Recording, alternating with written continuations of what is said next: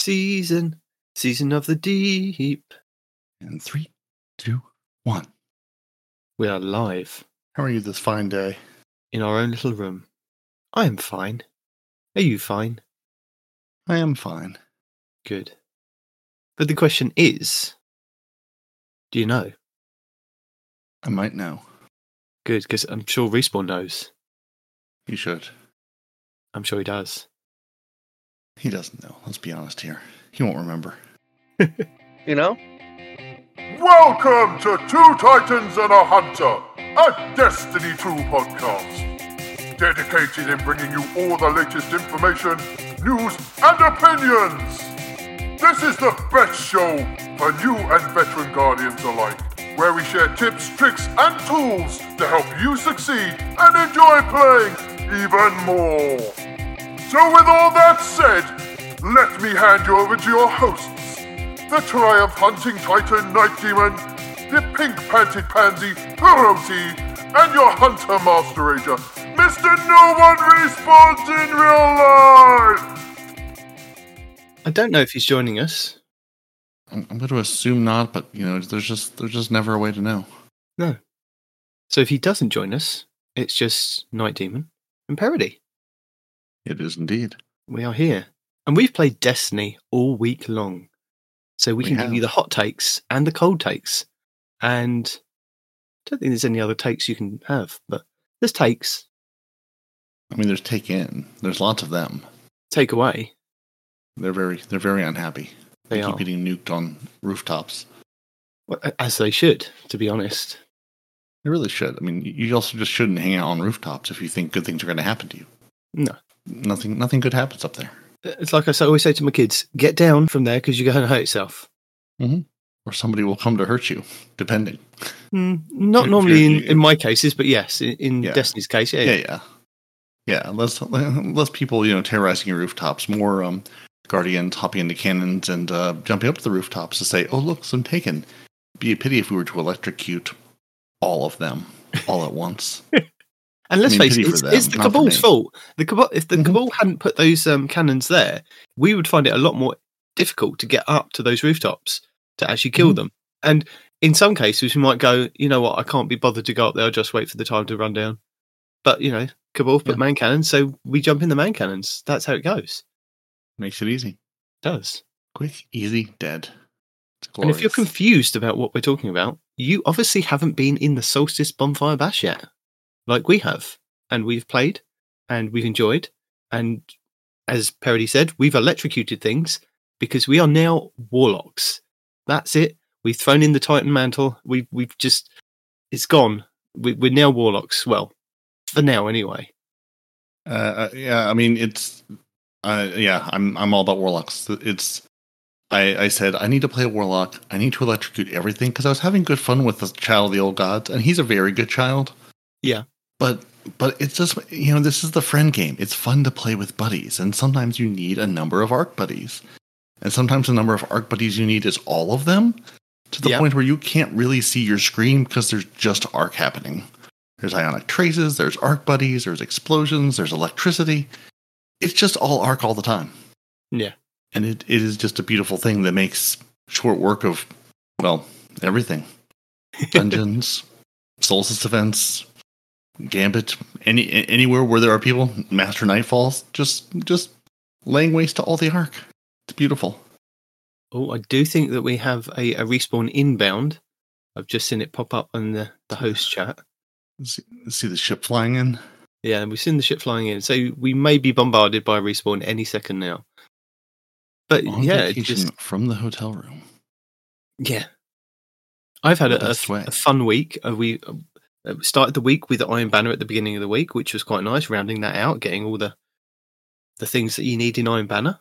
So that was good fun. Then moving into Solstice for a couple of days and going off and doing other things. And then rounding out the week, starting playing some trials to get some of those challenges done.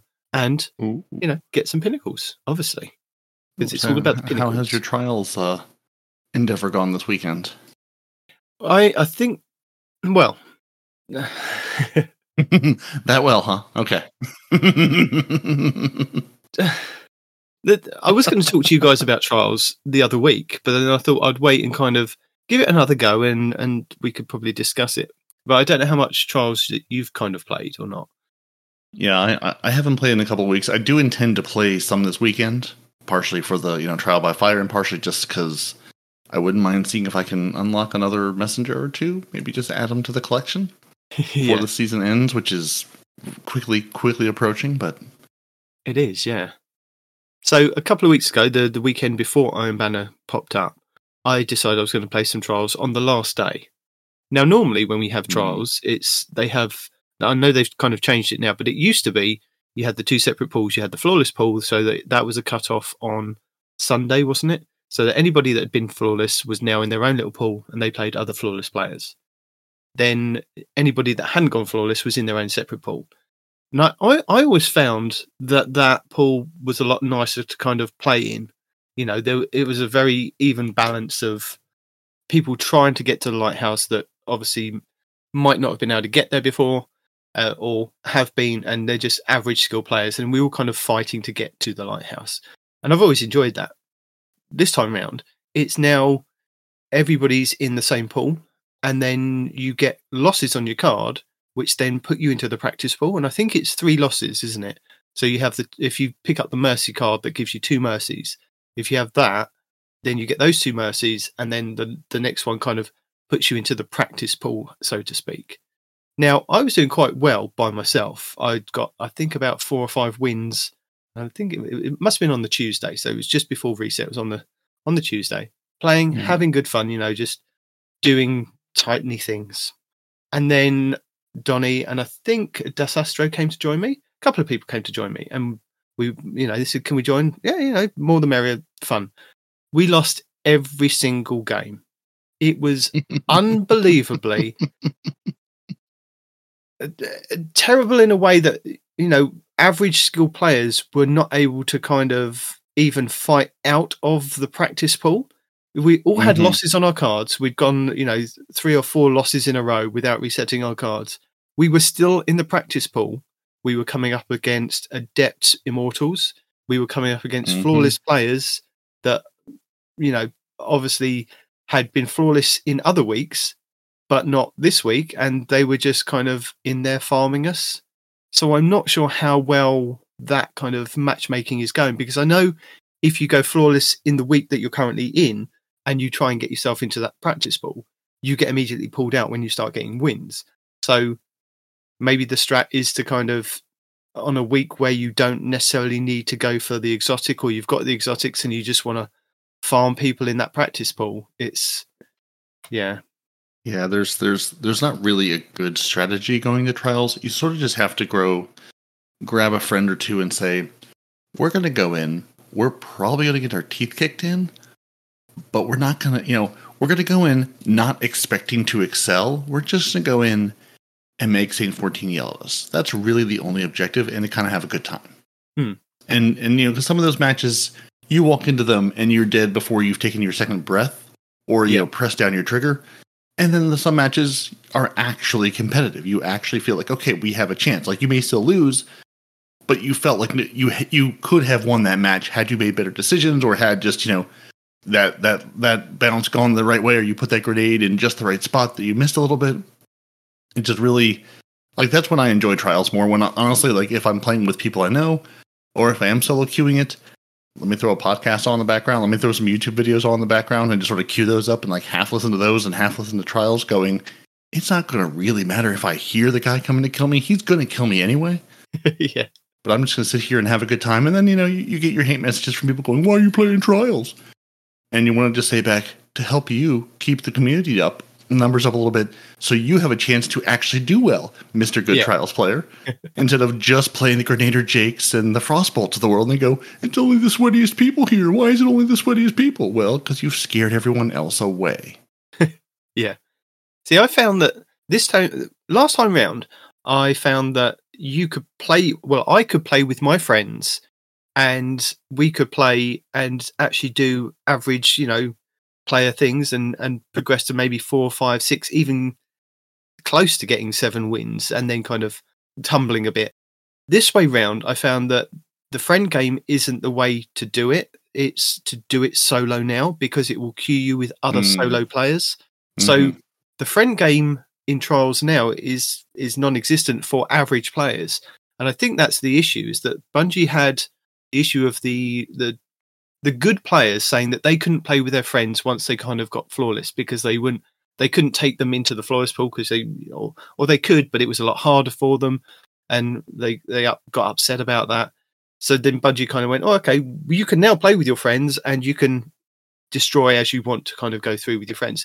But that's okay for the very good players because they can do that and they can take their friends multiple times to the lighthouse, which is kind of the way that it was in Destiny 1. Whereas now I found that in this season, when they changed the matchmaking parameters, is that if you have a team of friends that are just average players, it's a lot harder to kind of get out of that losing streak. And I'm not sure if Trials this season is good for the average player. But then I know I can hear Respawn in the back of my head coming and going, oh, Trials is for, the sweaties, get good scrub and all that kind of thing. Yeah, but it's like, but Bungie gave us away through completing bounties, through just sticking it out, through just playing matches, and over the course of a weekend, you maybe collect those 25 round wins, 30 round wins. I can't remember what the Saint 14 bounty is. It's 20. 20 round wins. We will go hand you a weapon for just games won. Okay, yeah. So it's like, so you could take your Sunday afternoon, take your Saturday morning, and say, I'm just gonna go play for a couple of hours, with the goal of getting that thing unlocked, or just completing bounties to go to Saint 14 and say, I can make the track go up, I can turn these in, I can focus on the weapon I want, as long as I'm not getting the adept weapons out of it, but I can get a couple of immortal rolls or a messenger roll or whatever that thing is you don't have yet, or just say, hey, this is on the track that I want to unlock.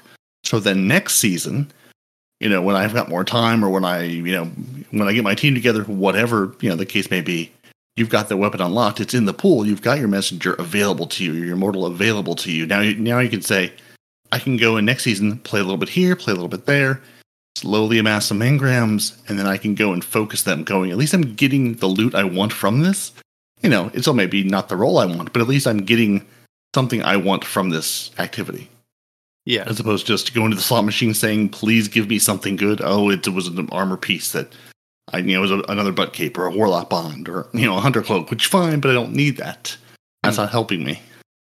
I mean, don't get me wrong. Trials has come on leaps and bounds from when it was first introduced, and you couldn't kind of get anything unless you were getting the wins and the round wins to get that track moving to actually get stuff. So they've come a long way in actually getting the average player into play, but I'm not sure if the parameters for the skill level still is good enough to get keep the average player in there unless they're going in there solo.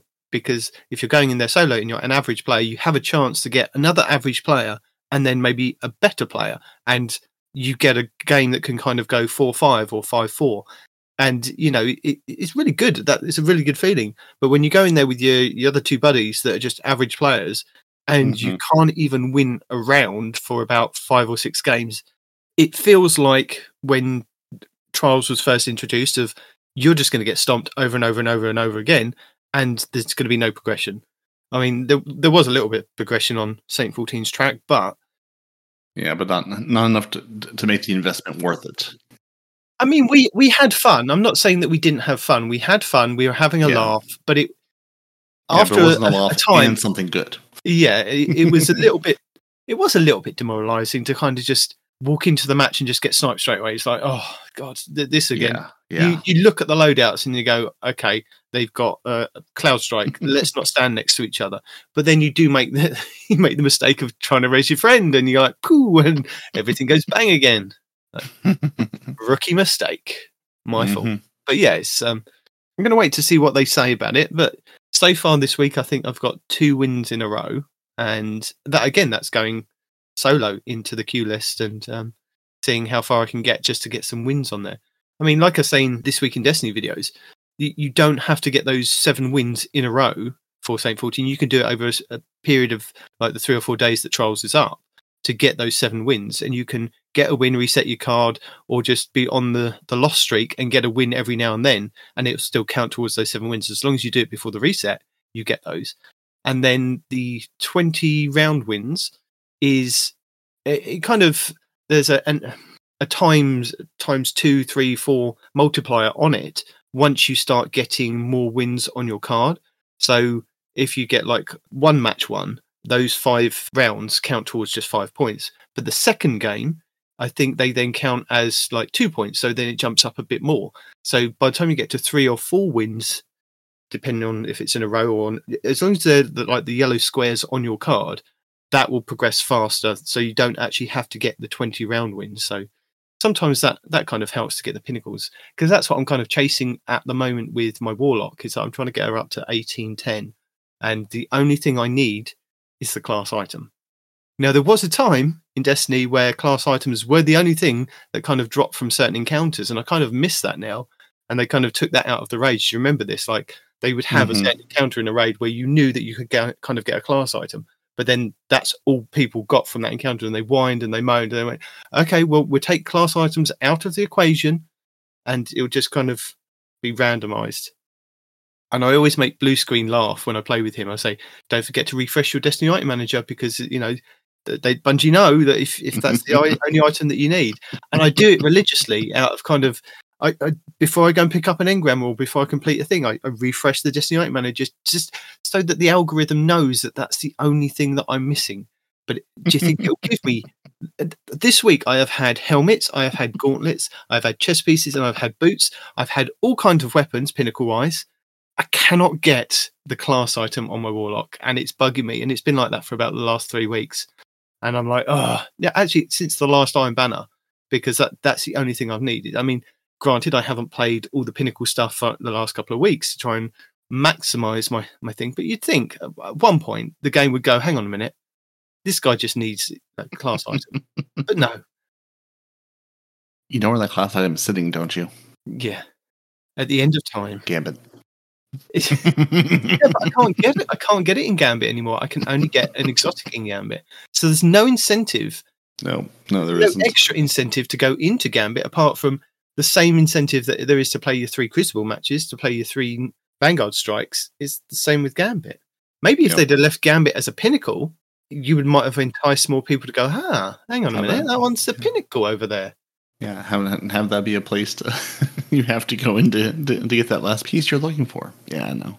Yeah, no, it's that's why I always joke and say, never tell Destiny what you need, because it's never going to give it to you. Never say, I just need this last weapon, or I just need this last armor piece for this raid. Don't tell the game that.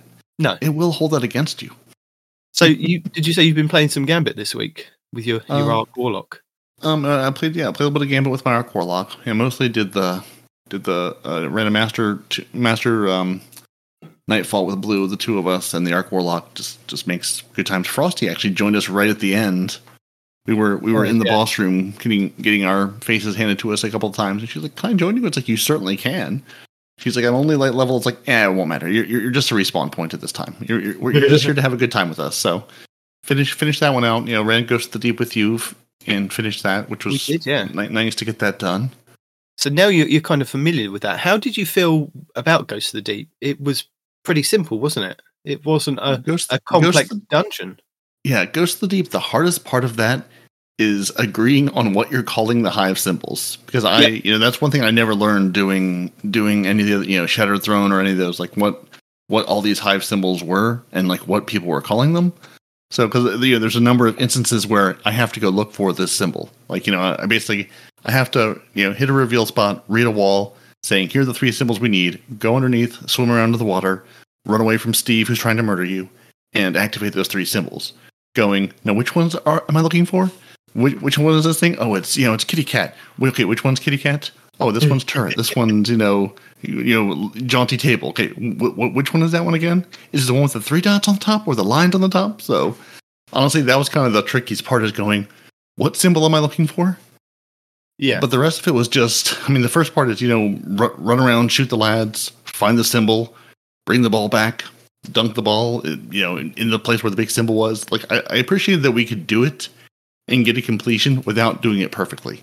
Like there wasn't, there wasn't a timer to it. There wasn't a, you've got 3 tries and we're going to wipe you mechanic. It's like, I think the boss took us, I don't know what, 8, 5 or 6 or 7 damage phases because some of them were better than others. And it's like, we got it all done, but it didn't have to be perfect. And I like that piece of the dungeon. It's a challenging, like it's challenging and it's fun, but it doesn't punish you for not being pitch perfect. No.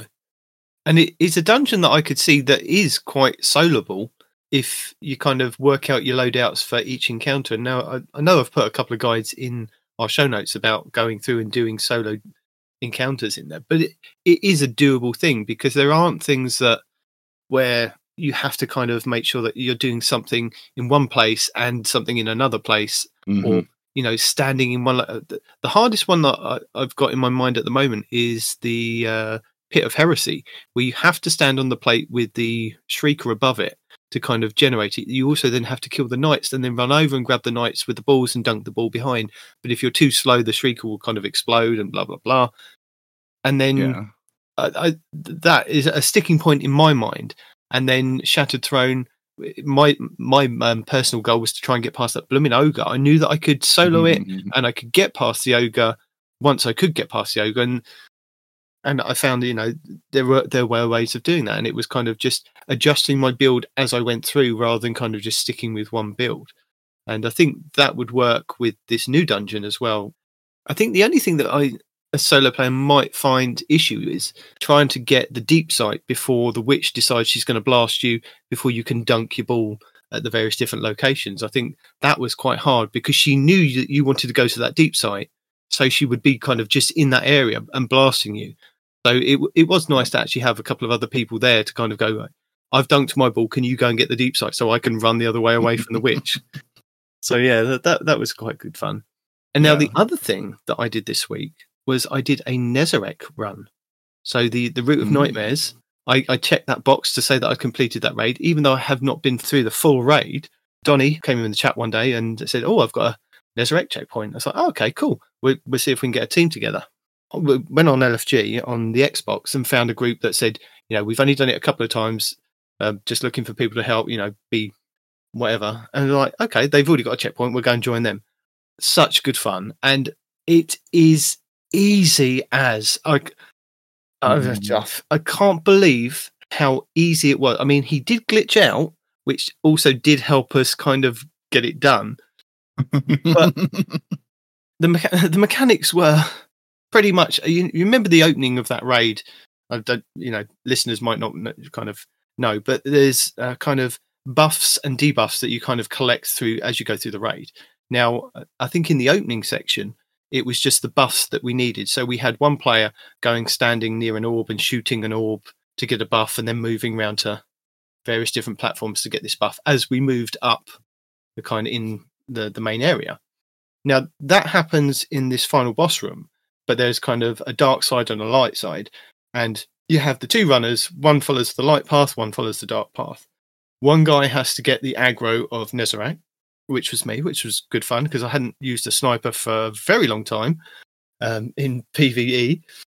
And then the rest, I think, were running around like headless chickens, just destroying enemies and just following the kind of call outs of come here, stand here, come here, stand there. And it was that simple. I aggroed the boss. I shot his shoulders, called out the colour that his kind of shoulders changed colour to. It was either white or gold. And then when he kind of raises a hand in the air, a bit like Atheon does, shoot him in the chest. And then once I've done that, I've aggroed him. He then runs around the map after me for a couple of seconds. And then it was just literally rinse and repeat. The guys were going around shooting their orbs and getting their buffs and debuffs. We stood on a platform on one side where I'd called out the colour. He kind of did a white mechanic. And if we were all in this safe area, that kind of negated that. And then after that, it was kind of rinse and repeat, do that again. And then we got to a damage phase where he kind of screamed, and then we just shot him a lot. And it was like, this is easy. There's no hardness to it for an end boss in a raid. That was my kind of take on it. It was just like a lot of people could be doing this. Yeah, and that's always been like Respawn tells me every time. It's like, we can get you into a raid. You can do this raid. I go, Yes, no, I know I can. Like the issue is not the skill gap or understanding what to do. It's just finding the time and a group and putting it all together. Yeah. And then saying I can set together this, call it 2 hours to get this thing done. That's always been my blocker is just the amount of time where, yeah, it's like I want to say it should take this long, but if it takes longer, I want to be able to do that. Mm-hmm. And that's that's what been my stumbling block of I don't always have that extra time to get it done, or the time I have is not the time other people have. And no, yeah. And I think that's the thing with a lot of people, isn't it? And then when you look on LFG and they go, must know this, must know that, and it's like, it's honestly easy as compared to like Kingsfall, which I did the previous week. Blue dragged me into a Kingsfall Oryx checkpoint, and that has changed a bit compared to Destiny 1. Destiny 1, I remember, you all had to kind of jump on your platforms to create the kind of mystic platforms as you ran around the top of whoever was taken had to run around this kind of relay race to grab the orb to drop down and do the night. Now it's kind of just two people have to step on plates. These two people step on, they call out which plates, it's whichever one he kind of slams on normally. And that's then not nearly as terrifying as being chosen, then have to run around these things while you're, half invisible. Yeah, I mean, again, he kind of still does that at random, but it's kind of, they call out the two platforms. They say, all right, it's this one, and whoever jumps up on that platform then sees where the other platform should be. They call out the other platform, the other person jumps on, and it's literally like 3 stepping stones. You jump up and touch the orb, and then you're untaken again, and then you do that a couple more times, and then you get the debuff for the night that you slam, and then you can body shot Oryx. And it's either I completely forgot about the bombs. It was either bombs or the Thunderdome. I completely forgot about bombs, but yeah, just compared to the original Destiny 1 versions of that, I found that this one was a lot easier. I'm not sure if they've just been making the raids easier for people to get into and do. In terms of complexity, is it complexity? Complexity, that's the word. Vow the Disciple and Garden of Salvation, I found a little bit more technical with what you kind of need to be doing, because there's a lot of kind of runes that you have to remember and shoot. And I don't know whether it's just because I was just being taken through it by Kingsley Mack and the guys when we did that run, and they kind of knew what they were doing. It's like, stand here, shoot that, if that turns into that and that. I'm like, oh, okay. But running through the throne world, there's those rooms that are just kind of full of symbols, and you're like, oh my god, how am I going to remember all of these? And I think those were a bit more complicated. So, but yeah, the Nezareth was good fun. I mean, I didn't think I kind of got a brief explanation from Noble before we went into it about how it would go down, and yeah, it's good fun. Nice. Yeah, it's good times. Yeah, that's. I definitely think fondly back on my catching up with people as they were getting off night shift and I was getting up for work and going and knocking out a Vault of Glass or a Crota's End or something run in the mornings before work. I definitely had more time to raid then and worked out better. But yeah, well, that's why we have Respawn here to scream at you about how good raiding is and what exotics he's still missing. Yeah. I didn't get the exotic. I didn't even think about it until kind of the end, and a couple of guys got it in the goat in the group. So yeah, I did get the Rufus's Fury, the auto rifle. So that was quite cool. I got that, and then I could buy the one thing I want. I then could buy the red border from the chest at the end. So I've got 2 crafty things that I've got. So that's pretty cool. Oh, very nice. Yeah. I did catch up with Blue Screening Company right before this morning when we were recording. He was on with K9er and Dave, and they were just collecting spoils. He's like, "Hey, we're collecting spoils. Come collect spoils with us." so I now have 1 red bordered Apex Predator rocket launcher, and that's the only thing I've ever gotten out of Last Wish, or the only thing I've ever done in Last Wish was go hit that one chest and collect spoils. And then we collected another chest out of, I think it was again the one on the Throne World, just another chest where I just got random armor pieces that I haven't even had a chance to look at them. Don't know if it's anything to write home about, but it was nice to get a weapon out of this at least. So I now have one red border weapon for Last Wish, and I can slowly work on that collection now. I can't remember when that actually comes back around. Let me have a quick check. So if we've got, because I know the showcase is on August 22nd, isn't it? Mm-hmm. And we're currently in week 9. So the 25th will be week 10.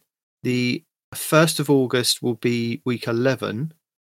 Week 12 will be the 8th of August.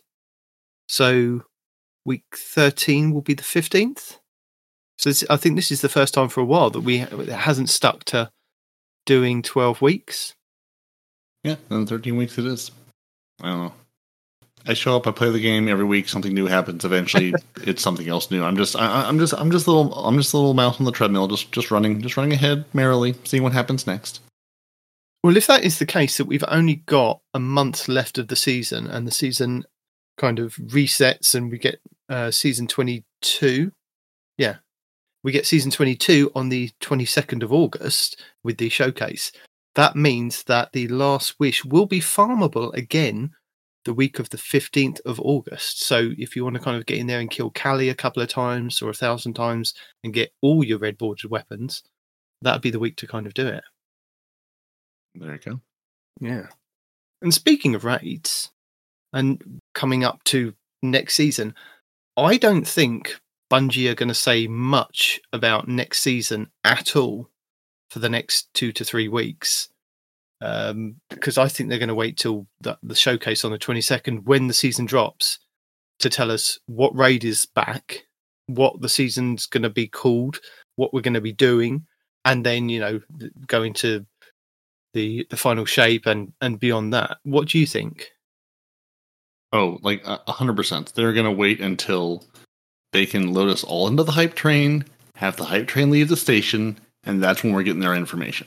So everyone can make their reaction videos and their watch-along videos, and we can all say, "Oh, Bungie did it again. They saved the game. Everything's great." Yeah, they're going to tell us, nothing until then. Nothing until it drops. I know from looking at the TWAB this week, or a couple of tweets that they've put out, that there's going to be another kind of Wednesday TWAB going over like the sandbox updates and things like that. But I think it's going to be quiet until we get to the 22nd. We're going to have very small TWABs telling us, a few morsels.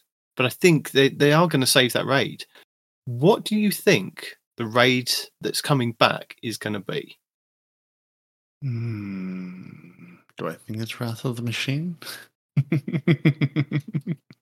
Well, people are saying that I thought it was going to be Wrath of the Machine, because when they said that some of the raids that they were going to reintroduce coming back, if like their exotic is already in the game, which it is for Wrath of the Machine because we've got the Outbreak perfected, is that they would then have to kind of they'd have to kind of give us a new exotic. And I, along with the rest of the community, were going, it's going to be Wrath of the Machine coming back, because otherwise why would they be telling us this if, the other exotics aren't kind of in the game kind of thing? Well, apart from Leviathan, we've got the Legend of Acreus. But I don't see it being Leviathan. I don't see that one being as interesting or exciting as we were hanging out on the Leviathan, the physical place, that ship for the longest time. Yeah. And then running around in the room is like, to do the raid after that would just seem sort of anticlimactic. It's like, yeah, I've been here, I've run around here. This is not anything exciting.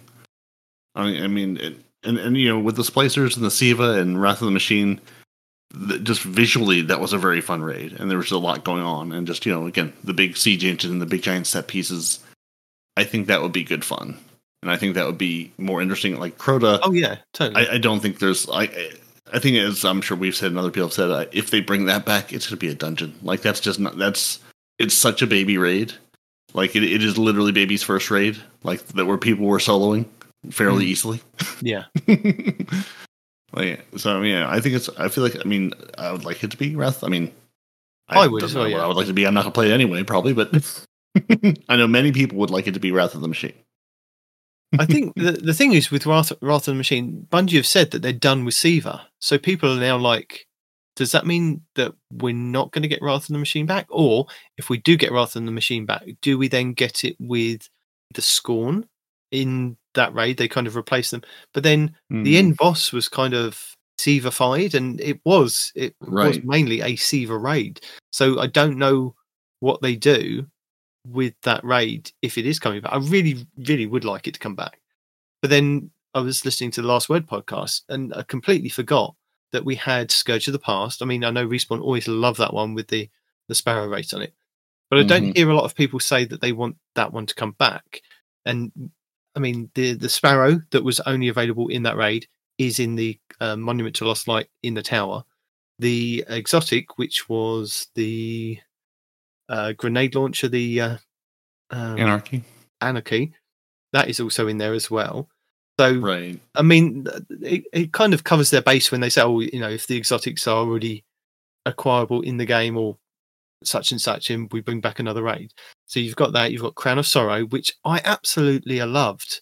That was a really good mechanic raid. I know a lot of people didn't like that, and with that one we had Tereber, which I got from that raid. That was fantastic. And then we have, like you said, the Leviathan, but then we also have the 2 raid layers that came with Leviathan, or after that. So do they make a mega raid and go Leviathan, what was it, Spire of Stars and Eater of Worlds, and kind of amalgamate them and kind of just make this huge raid out of it, and have, where we went back on the Leviathan only like a couple of months back in that season of the Haunted, do we have an egregore kind of filled Leviathan? Is it going to kind of take on that story effect of that it's been affected, and so that means that the bosses and the mechanics are different in them?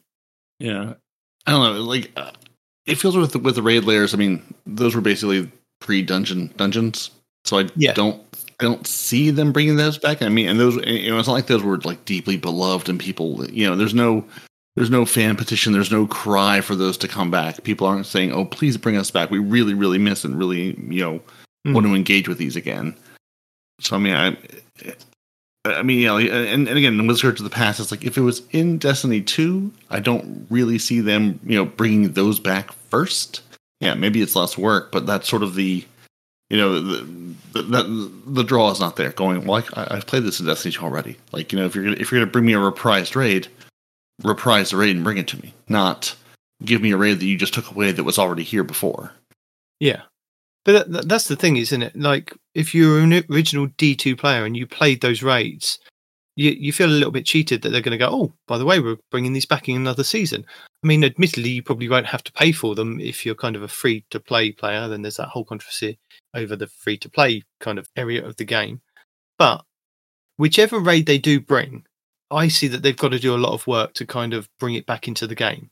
So Leviathan, they've either going to kind of have to do a new exotic at the end, and then, you know, the raid weapons, are they all going to be craftable? Like Last Wish is now kind of craftable, and they're slowly kind of getting round to those being red borders that you can then craft. Same with Crown of Sorrow. You've got to bring back the weapons and the exotic. You've got to put in a new exotic. Do you change the aesthetic of the raid with the egregore kind of faction in there, or do you just ignore what happened with Season of the Haunted and you just put it in the Legends tab and just say Vault of Glass, Kingsfall? But then they changed those up slightly with the mechanics of it, which is what I don't get. It's like, if it's a Legends raid or if it's a Legends dungeon or something, why are they kind of changed? Whichever kind of raid they do bring back, they are going to have to change. I mean, Scourge of the Past, they'd have to change as well. Even with the Wrath of the Machine, a Crota. Crota's a perfect example, like you were saying. It should be like a dungeon because it is so short. People can solo it. Possibly that's the route that they're going down, because I know we've kind of spitballed about this, of like maybe extending it and having like different parts to it so that it could be an extended raid. I think, again, they're going to have to change it and put work into it.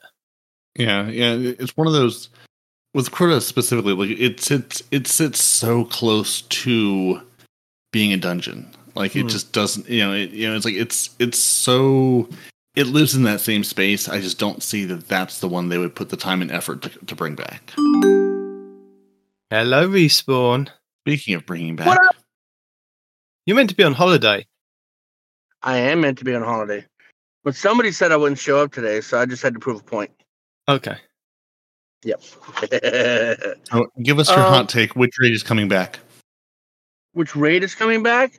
Yep. The one where the giant sunball is chasing you. Scourge of the Past. Yes. Is that the one that you want to come back? Yes. Why do you want it to come back? If you've already got the Sparrow and you've got the exotic. Raid, dude. I don't care about the Sparrow and the exotic, dude. The raid itself was fun. You know? Okay. I mean, the whole raid, I mean, the first part was kind of, whatever, right? You got the guy who reads the map, and you got everyone running around like chickens with their heads cut off, which is kind of funny, right? Mm-hmm. And then after that, you have the underground maze, which isn't a maze as long as you know where you're going. And then almost immediately after that, you have the unofficial Sparrow Racing League, where if you lose, you die. And after that, you get to fight a giant robot. Who doesn't like fighting giant robots? You know what I'm saying? What about a giant robot with Siva legs and it's got a fallen attached to the top? I really love that one too. I would really like that one to come back as well. But then you're faced with the same problem as Scourge of the Past, right? We already have the exotic. We have the exotic in the game right now, as a matter of fact. Yeah, you know we've already said that. Just we're just getting your so hot if you're gonna bring it back, what are you gonna do? You know, what would you do? Would you have and it's already got a catalyst too, doesn't it? Yeah. Yeah, okay. So you can't even give it a catalyst, right? You'd have to have Siva ornaments for everything. That's what I want. Not for a raid. Not for a raid reward, dude. Nah, bro. You need to have something tangible, something good. If it's not going to be a weapon, then it has to be like another kind of like Scourge of the Past Sparrow, a really unique Sparrow. Because we've only got 2 in the whole game that are like that. There's the one from Scourge of the Past, and there was one from the Halloween special event. Yeah, that's got the same perk where enemies are less likely to shoot you. But the Scourge of the Past is faster than every other bike currently, right? Mm-hmm. So, you'd have to come up with something tangible like that people are going to want to get their hands on. And even then, a Sparrow is not really high on a lot of people's lists, No. I would say if you bring that back, maybe have, I don't know, an exotic class item as a reward, maybe? Maybe. Is that where you bring back the exotic class items where, like, you punched an ogre and it became your friend and start bringing those back? No, that's the artifacts. Yeah. Those were the artifacts. Those were the artifacts. We're gonna but no, I mean, even if you did that, right? So you could have them bring back an exotic, which is automatically gonna be the one with the extra slot for the 3 points in any stat. What's it called? Artifice. Artifice, yeah. It's immediately got an artifice slot, right? Oh, yeah. Then that's good, then. Yeah. We'll have that. And, yeah. That'll do. So, yeah. And whichever node you select on it, it gives you more XP towards maybe Crucible, Gambit, or Strikes. Or something like that. In Raids and Dungeons. That'd be a neat little reward. I don't know if it's quite raid level, but it'd be the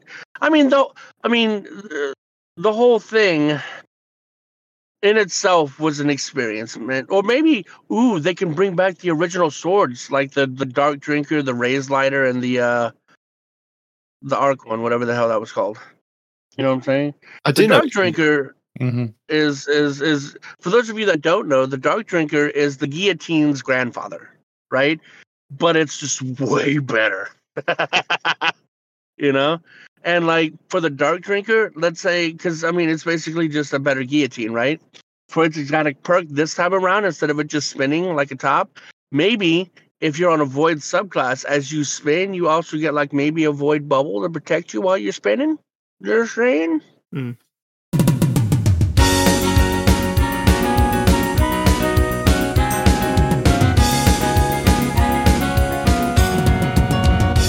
Can you guess for the 500 points or 400 points, because that's the light level it is in Destiny 1, what the other sword is called? Give you a clue that our swords do it in Destiny 2. It's a perk. Arc Slinger? Close. It's something like that. I can't remember what it was. I know it had Arc in the name. Boltcaster? Boltcaster, that's right, yeah. Boltcaster, Raised Lighter. I never got the Boltcaster. I had the Raised Lighter and the Dark Drinker. The Boltcaster, I never got it. I never really liked it. Huh? You had to have all 3. Or, you What about bringing back the other two variants of the Thunderlord? So we had the Nova Mortis, which was the Void version, and that had that perk of negative rounds, which the weapon fires faster and more accurately the longer the trigger is held down, which is what kind of Thunderlord's got now.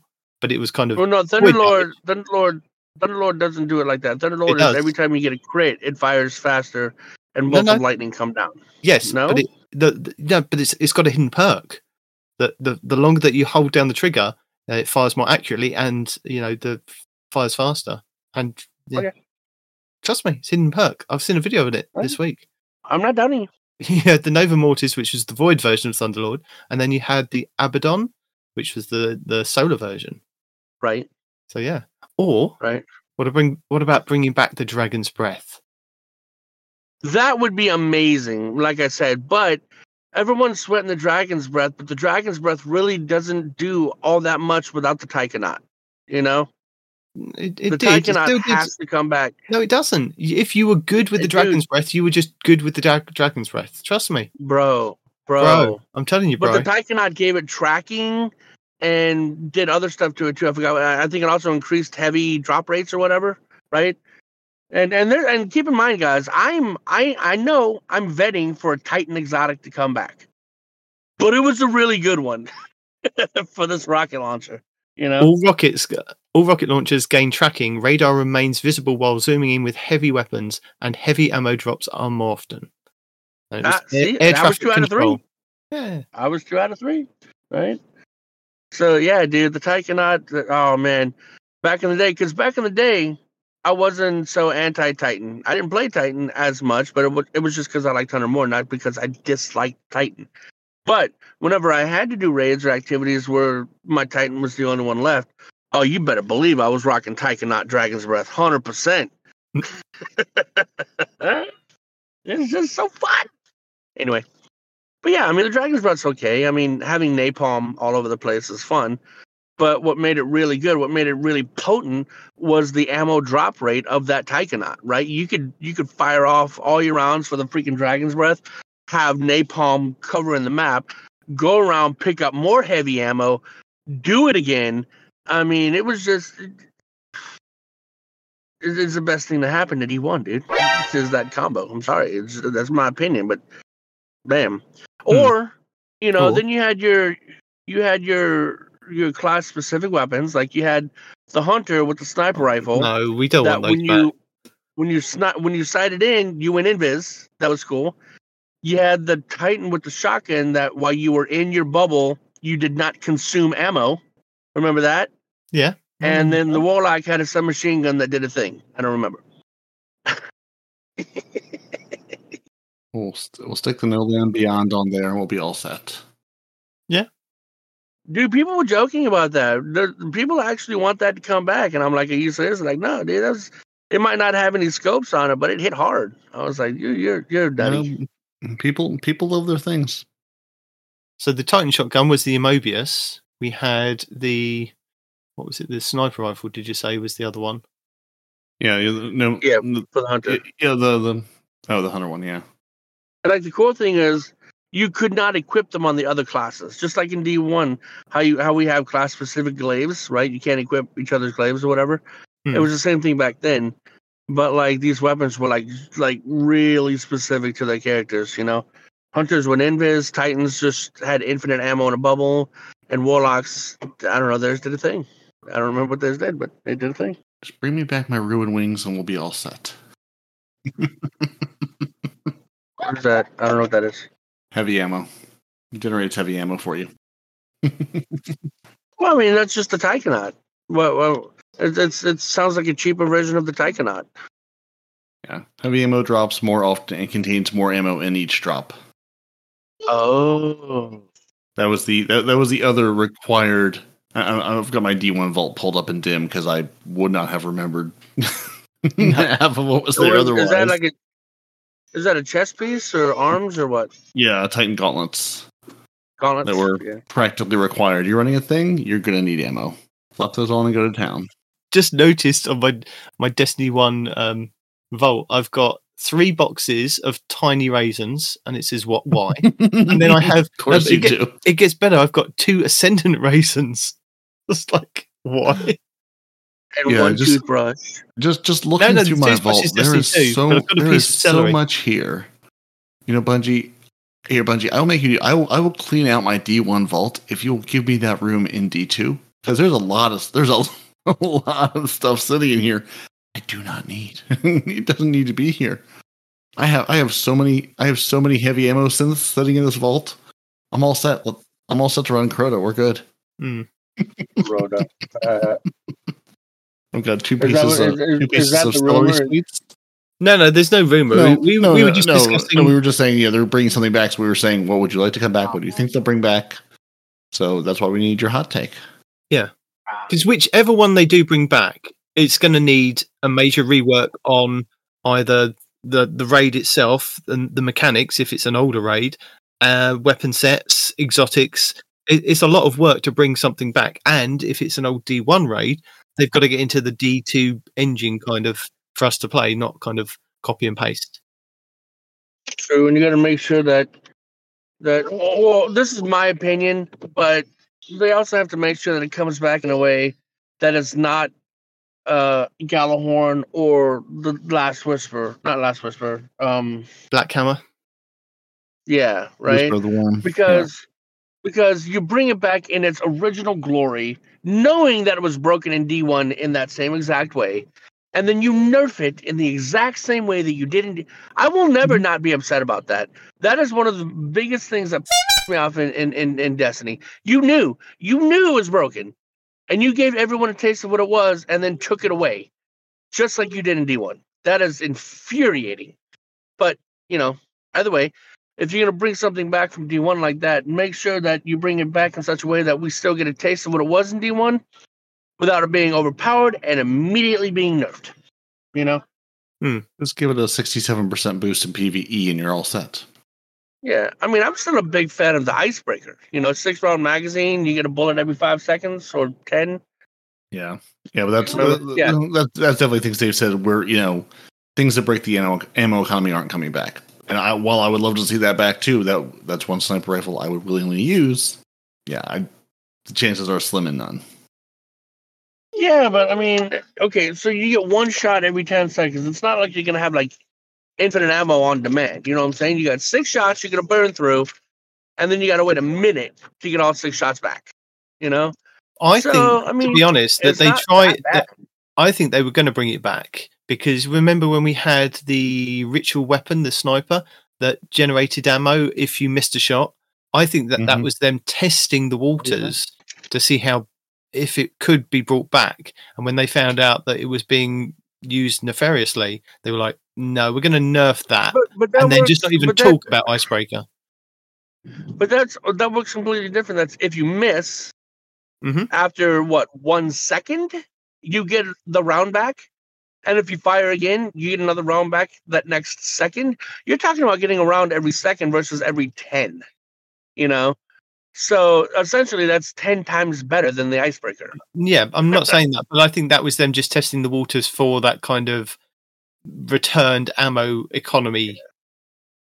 Yeah. I mean, and they did give us reconstruction, which is basically that, but it's just on weapons with already infinite ammo. You're refilling your mag from every 4 seconds when you're not firing it. Sitting, but it's not pulling bullets out of the. It's pulling kinetic bullets out of the air because all of them come out of the air. But it's pulling them from somewhere, and even with reconstruction on other things with greener or heavy ammo, it's still pulling from somewhere, but it's not just going to pull forever and ever and ever. It's still pulling from your reserves. It's pulling from your reserves, yeah. Yeah, it's not infinite if it's special or heavy. And we were talking offline the other day about the universal remote. They're like, man, I wish that was back. It's like, why? Universal remote is basically a worse version of reconstruction, except you got the same problem as the Icebreaker. Universal remote gave you free ammo for a while, right? And then I think they nerfed it so that it pulled from your reserves. And at that point in time, it's a worse version of reconstruction, Yeah. Auto-loading holster would be better than the universal remote at this point. What I'm saying? There's so many things that were exotic perks in D1 that are just rank and file weapon perks now. or raid weapon perks now. I mean, even reconstruction and rewind rounds can roll outside of raids. It's like they're just things you can just get now. So it's like bringing. It's going to be hard to bring a lot of these exotics forward in an exciting way. I would much rather say, let's create a new exotic for this. And I feel like I remember hearing Chris Proctor talking about this on maybe when he was on either on Destiny Massive Breakdowns or PvE or one of the podcasts, but I don't remember if they said, I don't remember if he said one way or the other, or if just sort of mentioned like, hey, we're thinking about, thinking about this problem of the exotic is out there. So what do what carrot do you put at the end of that string? Is it a new exotic? Is it something else we're going to build? Is it, just a really good set of weapons that people will want to go for? What's that big draw to go run this raid again? Sure. I mean, obviously you'd have to revamp the weapons, that's a no-brainer, right? You'd have to revamp the weapons that originally came with that raid. But, I would think that goes without saying. The big problem is, what's the carrot at the end of this thing? What? Why do you want to beat the boss? Why do you want to get to the end of the boss? Well, you want an exotic of some kind, right? Whether that be that exotic class item or an exotic weapon or something. You know what I mean? But yeah, I mean, I just don't even know, man. No matter what raid they bring back, I just don't want them to bring back Crota, man. I mean, I want a fun. If you're gonna bring back a raid, bring back a fun raid. Everyone wants this whole nostalgia of bringing back Crota and this and that and the other. I want because they want to go up with the sword. They want to be the guy who solos Crota again. They want to go up with the sword, solo Crota, and be like, yeah, beat my chest because I did a thing. Cool. Anybody can do that, right? I don't want that raid. I want a fun, enjoyable raid. And the only ones that I think were actually fun was Wrath of the Machine and the one with the Sparrow Racing League that I always forget, even though it's my favorite. Scourge of the Past. Scourge of the Past. Thank you. Yeah, those were actually fun raids. And then, like you said, you just got to come up with the carrots at the end of the stick. Revamp the weapons, cool. Give the weapons perks from the new pool, cool. And then what do we do for the exotic? Boom. Maybe we can give them. I don't know. There's a lot of speculation, but either way, I just not Crota. Come on, just. Please, not Crota. It was boring then. It's boring now. Unless they do something to really, really, really change it, in which case it's not really Crota anymore anyway, right? And I don't know. I have a bad taste in my mouth for Crota. I don't want it to come back. It's not that it was a bad raid or anything. It just there are better ones out there. There are more fun ones out there to bring back. That's not Crota. Yeah, I mean that's sort of where we landed too. It's like the Crota is just not, Crota and like the raid layers are just not exciting enough, not interesting enough to bring back. Right. And like Scourge, not Scourge, but yeah, Wrath of the Machine is sort of, another big, beautiful raid with really cool set pieces to bring back and sort of complete that. Hey, here's sort of like the good beloved ones we've brought back. And Crota is such a dungeon. Like it doesn't make sense as a raid in Destiny 2 when we have dungeons. True. That is similar to the raid layers. It's like raid layers are also just dungeons. I mean, it's all. I mean, I could, maybe there's a world where they say like here's the Crota and raid layer or Leviathan and raid layer dungeon and raid pack that they bring back as a thing. Now, I'm not saying they should, but I'm saying if you're going to bring those back, bundle those together as something, or bring them back together across 3 seasons. Hey, the final shape, 3 seasons, you get the raid and then the 2 layers. But again, I don't see them bringing those back because I just don't think the demand is there. And the time and investment to revamp those doesn't seem worth it. Could you combine them? Well, right? Yeah, that's what the 19 was saying too, is just do one mega raid. Or take Crota and expand it out. But I much rather have, I think we'd much rather have new things, not retread old content. So, give me the thing, update it, release it. Don't spend all this time revamping an old thing just to have a twist on the old thing that is still just the old thing, kind of. So, like, when you say, like, a mega raid, like, I was thinking of something like you do Crota, and after you've killed Crota, you need to go from Crota ship to the Taken King ship, right? So you go from one hive ship to another hive ship to take that hive god out, right? So you've taken 2 of the smaller raids and combined them together to make a larger raid. Is that what you were talking about, or you were talking about something else? I've got speedrun. Yeah. I've got speedrun. Yeah, all of them in succession. Boom, boom, boom. Or do you think they'll do like the underbelly of the Leviathan and go, right, we're bringing Crown back and we're bringing the two raid layers back as one mega raid now? But say you started with Eater of Worlds and you cleared out the engine first, you then moved on to Crown of Sorrow, and then Spiral Stars was like at the top of the ship. You kind of completed that. Maybe they kind of combine those. That's not bad. And that's all one raid, right? Yeah, why not? Yeah, or for the people that don't know their way, right? Wherever you end up, you're like, oops, looks like we're doing Spiral Stars first. Two doors enter, it load you into one or the other. Right? Well, depending on where you go, right? Like you could choose which order you want to do it in, right? You want to do Spire of Stars first? Boom, go do that. You want to do freaking what's his face? Fight him as the robot? Callus? You want to do that one? Boom, do that one. You want to do Eater of Worlds? Boom, do that one first, right? Depending on how you navigate the belly determines which order you do the 3 raids in, And for those people like me that get lost, it's always a surprise. What are we going to do? I don't know. What's behind this door? Oh, look at that. It's this one. Great. A little more incentive to have map awareness, I guess. But yeah, what you said is a good idea to do it in order. I just think it would be, I like to mess with people. So in order to mess with people, there's no specific order. It's wherever you navigate to first. You have, A side, B side, and C side, which is, the 3 raids, and whichever place you navigate under the belly first is which one you do. Xur shows up. There's 3 plates. You stand on the 3 plates. One of them opens a door, and that's the one you're doing. Yeah, that'd be too easy though. No, you got to navigate to it, man. You got to go through the belly of the beast. That's what I'm saying. You get through the end, but then you get through the thing, and then you get the 3 plates of Xur, and also just it's already in the game, so they wouldn't do this. But you're playing. Take your pick. Yeah, and then have like the underbelly actually be like dangerous, instead of you just hopping through and doing your thing. Well, now you got to worry about turrets, now you got to worry about enemies, and now you got to worry about falling platforms. It's not just a jumping puzzle. It's a jumping puzzle actively trying to kill you. That would be actually. I think I've just pissed off a lot of people by saying that, so I take it back. But jumping puzzles are hard enough. We don't need them trying to kill us. One thing that I didn't realize this week until I either heard it on like a guide or just a video or another podcast was that the exotic mission that you can do through Deep Dive, I think it was through The Last Word actually, was that I didn't realize that the debuffs you get at the beginning of the screen where it says, you're loading into Deep Dive and here are the debuffs that you've got against you. That's right. Yeah, I wanted to know because I wanted you to elaborate on that. Yeah. Yeah, I messaged you guys in the chat because I thought I've got to remember this to tell people on the show.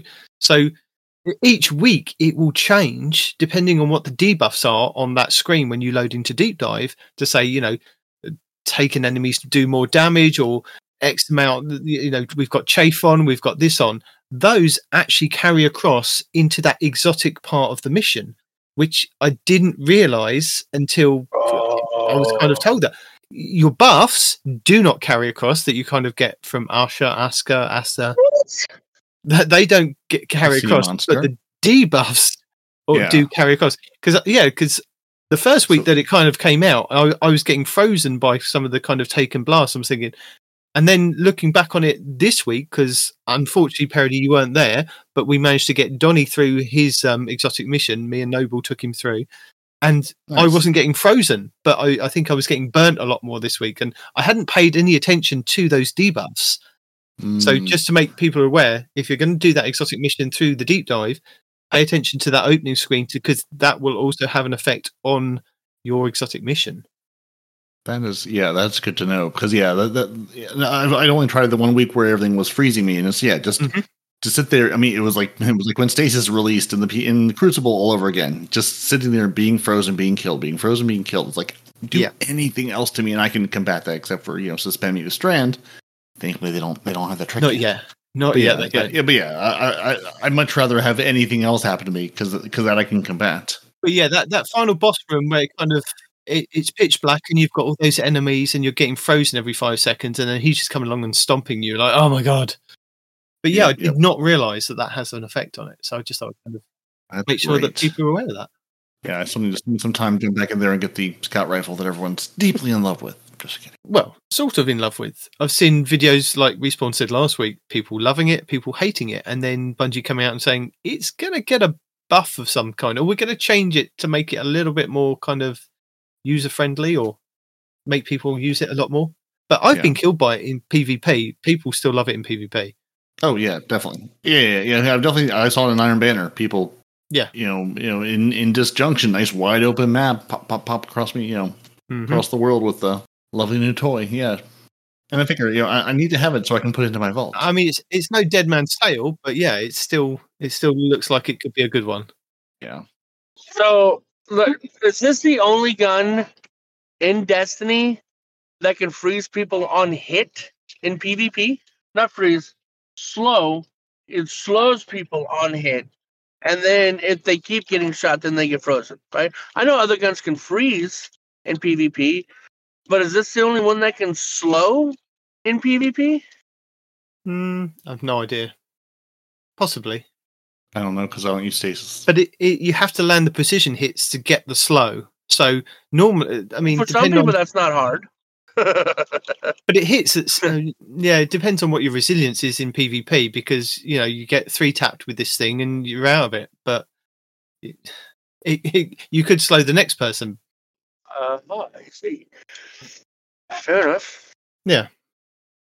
All right, gents. Well, I appreciate you asking for my 2 cents. But we're about to drop off the puppy chow and pick up the crew and go to the beach. Don't forget the $100. Don't forget the what? The $100 for what? What follows is a brief construction montage. Hopefully, we will get to your email next week. I do apologise.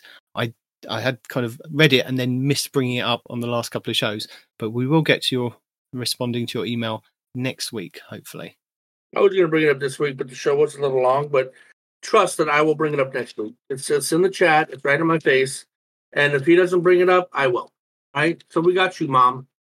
Don't worry. I need to ask you a quick question. I will wager $100 Respawn does not, in fact, bring it up unprompted next week. Really? You're going to have to pay him now because you've already told me you're on holiday next week. Hang on, he's thinking about it now. He's thinking. Oh, me?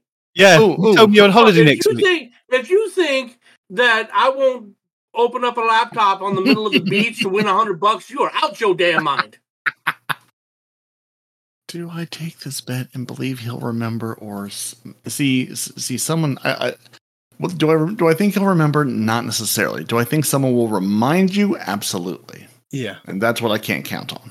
I would hope Looking so. at you, T-Rex. If I forgot, I would hope so. Oh, the $100. Oh yeah. His parody owes me $100. That's right. Yeah. Are you coming back? What were you saying? What are you $100 for? I showed up. Are you coming back to the show? Probably not. Okay. Not today. I mean, not today.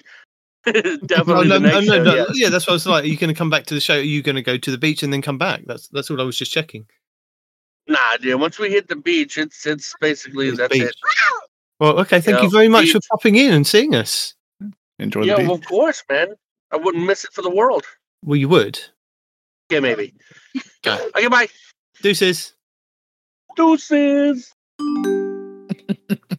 now he's gone, we can remind him that he was going to get the $100 only if he remembered to come in and read the email. Nothing to do with popping in and seeing us. Right. I was going to say, yes, you showed up, but you didn't remember the email. That was not the agreement. No. There you go. So you've lucked out, Respawn.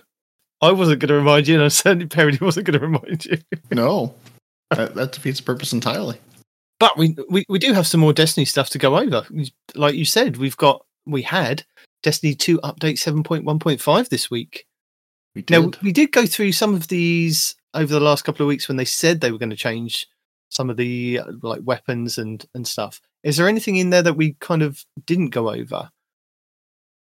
Don't know if we didn't go over, fixed some spawn things in trials, which is always good times. Mm-hmm. They did fix, again, if you've been playing Terminal Overload and it was, stopping at stage 3, that should be fixed now. Guardian rank icons are things that are there.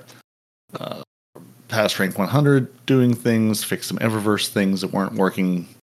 Nothing too terribly exciting, different glows, different textures, those have been fixed.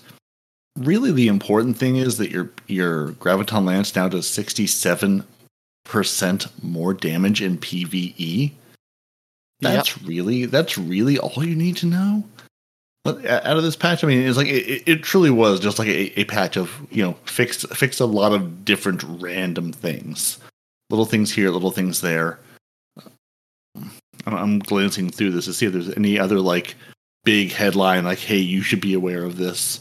I mean, the things like the abilities, they said they fix or reduce the maximum overshield from 100 hit points to 50 for Whisper of Rhyme, which I think they did kind of tell us. Whisper of Change, they reduced the damage in PvP from 15 to 5.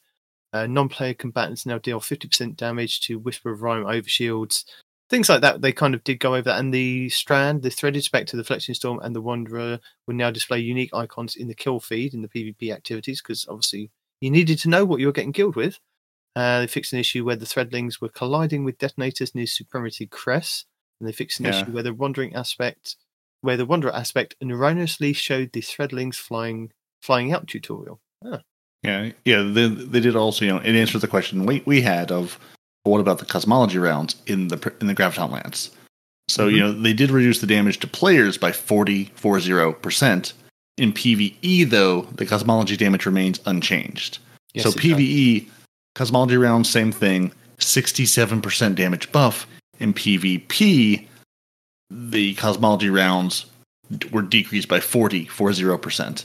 And they removed the extra aim assist provided by the catalyst. So it's still a ridiculous monster in PvE. PvP, it's now, it's more than a monster now. It's able to be fought against. A monster with many heads. And I will link a video by Fallout Plays who goes over the damage numbers and shows you what it can kind of do in PvE. And he's got a couple of good builds at the end of his video for you to kind of check out. He also went through all the different changes with the weapons. He did a video on those. I mean, like he said, Fighting Lion, where they fixed an issue where the perk wasn't working from the catalyst, but he was like, that should have been working. Yeah, you're no time to explain. They reduced the range stat by 10. Navigator fixed an issue where the perk timer wasn't showing that your perk timer was up. Cerberus +1 reduced damage to stasis crystals because someone's out there running their Cerberus +1. And they did, if you've got things with the gut shot straight, slick draw, and target lock, those changes have gone into effect. Yes. Your gut shot straight now reduces your auto aim penalty by 37.5%. Same thing, the auto aim penalty on slick draw is now reduced by 33%, and your target lock, the maximum damage versus players, so PvP, went from 40 to 25%. Your damage in PvE remains unchanged. So if you've got your favorite retrofit escapade that everyone said, hey, this is what you need for the boss fight to get your Wicked Implement and Scout Rifle, that will remain unchanged. They just took it down in PvP, so the Immortal no longer destroys all things with target lock from here until the end of time. Amen. But with the Gutshot Straight getting a buff, Destiny Fun Police this week put out a really cool video. So the Amit AR2 is a craftable auto rifle that I believe that you get as part of the crafting quest when you go to, I think it's when we loaded up one of the seasons, it suddenly went, here's a couple of weapons, here's how to do crafting. And the Amit AR2 was an auto rifle, a solar auto rifle that we were kind of given and gone, go and craft this. Now, Destiny Fun Police has done the testing in PvP and shown you how good a Gutshot Straight like auto rifle can be in PvP now. And it's amazing. I mean, he's got his to, I think, level whatever, so he can get the enhanced perks on there. So if you can get it to, I think it's level 17, it fully unlocks that you can then go and put the enhanced perks on there. But even without that, the normal gut shot is working pretty good in PvP. And then I got a Void one to drop. The Positive Outlook is a Void auto rifle, the same archetype, it's a precision frame auto rifle, the same as the AR2. And that came with Gutshot Straight and Perpetual Motion. And a range of 79, so it had more range than what I'd crafted my ammo at. But again, that was doing really well, and it had high caliber rounds, so it was flinching people. So I've now got 2 of these weapons that are doing really well in PvP, and I actually took them into trials. And if I wasn't facing a trials god, even then I was still kind of getting good damage on people and getting a few kills here and there in one-on-one engagements. So that was quite nice. So yeah, if you've got an Amet AR2, or look out for the positive outlook, which is just a random drop I think I got from something, and just happened to have a look on it, and it showed me the Gutshot Straight. And I was like, yep, I'm going to keep that one, but then I'm going to kind of slowly level up the Amat so I can get the enhanced perk on there. So have you tried the Gutshot on the auto rifles yet? I hadn't, and I don't think I have any with it currently. But yeah, and that's why I was just looking down. So yeah, when you aim down sights, increases your body shot damage. So basically, Gutshot Straight is for the rest of us going, I'm not going to hit those crits, but I can hit you. Absolutely, I can hit you. So yeah, I don't have it. I did see that video, and I saw people. I saw it dropping on the positive outlook, or at least I saw the positive outlook dropping. And I think the Emmett is also just a world drop at this point. Open an engram, you have a chance to get one. So if either of those auto rifles drop for you, at least take a peek and see if it rolls with a Gutshot. I mean, I've got an out of bounds arc submachine gun that has got Gutshot Straight on there, and then having a look through the rest of the stuff that I've got in my vault, there was the Whistler's Whim, which was the bow that you could get from trials, which when we discussed trials coming or getting stuff from the trials engrams last week, I think it was, you can still get that from the trials engrams. Now, I think the role that it must have been Cool Guy, I think, was telling us about was Gutshot Straight and Killing Wind. Now, I haven't tested it yet, but I'm looking forward to taking that into PvP and testing that out to see how kind of that does now, because it was doing really well back then, and now with the buff to Gutshot, I'll see how that goes. And then Miss 5000 Watts on the DCP podcast was saying that sidearms are really good, as well as submachine guns, but sidearms with Gutshot Straight are really good. And I've got an Allied Demanded from Iron Banner with Gutshot Straight and Rangefinder on there. So I might try and take that one into trials. And then recently I got a Boudica C, which was just a random well drop with Gutshot on there, and Slick Draw. But I don't know how that's going to pair well. So I'll try those and see how those go. But yeah, you have to combine like 66% more auto aim at this point between those two perks and getting their buffs. Well, I mean, the Slick Draw says that it significantly increases the handling, but decreases the target acquisition. And then, yeah, like with the Gutshot, it increases the aim down sights damage and decreases the target acquisition. So maybe I've got no target acquisition; it'll be all over the place. But we'll see how that goes. But it might work out better, yeah. So if you were also running to your favorite, D2 Foundry or D2 Gunsmith to say, can this roll with incandescent and things? No, because Gutshot is in the same perk slot. That's the word. Gosh, perk slot. Yeah, struggling. Yeah. So Gutshot is in that fourth slot along with incandescent or repulsor brace. So it can't roll alongside those two. It can roll alongside some things like surplus, ambitious assassin, triple tap, and dynamic sway reduction. You might want on your auto rifles, but you're not going to set people on fire and shoot them in the gut for more damage. Yeah. Now, one thing that we don't normally talk about Xur, but one thing I did notice from Xur this week from checking out the Xur videos is that he's got a couple of craftable weapons that you can put the red borders on. So these red borders that you get from I can't remember the name of them now. The harmonic something. Yeah. I can see the picture in Deep my head. Sight Harmonizer. The Deep Sight Harmonizers, you get 5 in the season pass this season. I think there's 3 on the paid track and 2 on the non-paid track. I didn't realise you can only pick up 1 at a time. So you can't pick up all 5 and keep them in your inventory. It's 1 at a time. You can add a red border to a weapon that says you can add a red border to. So, for example, I got the Rufus's Fury from the raid this week, and on that it says that I can add a red border to it.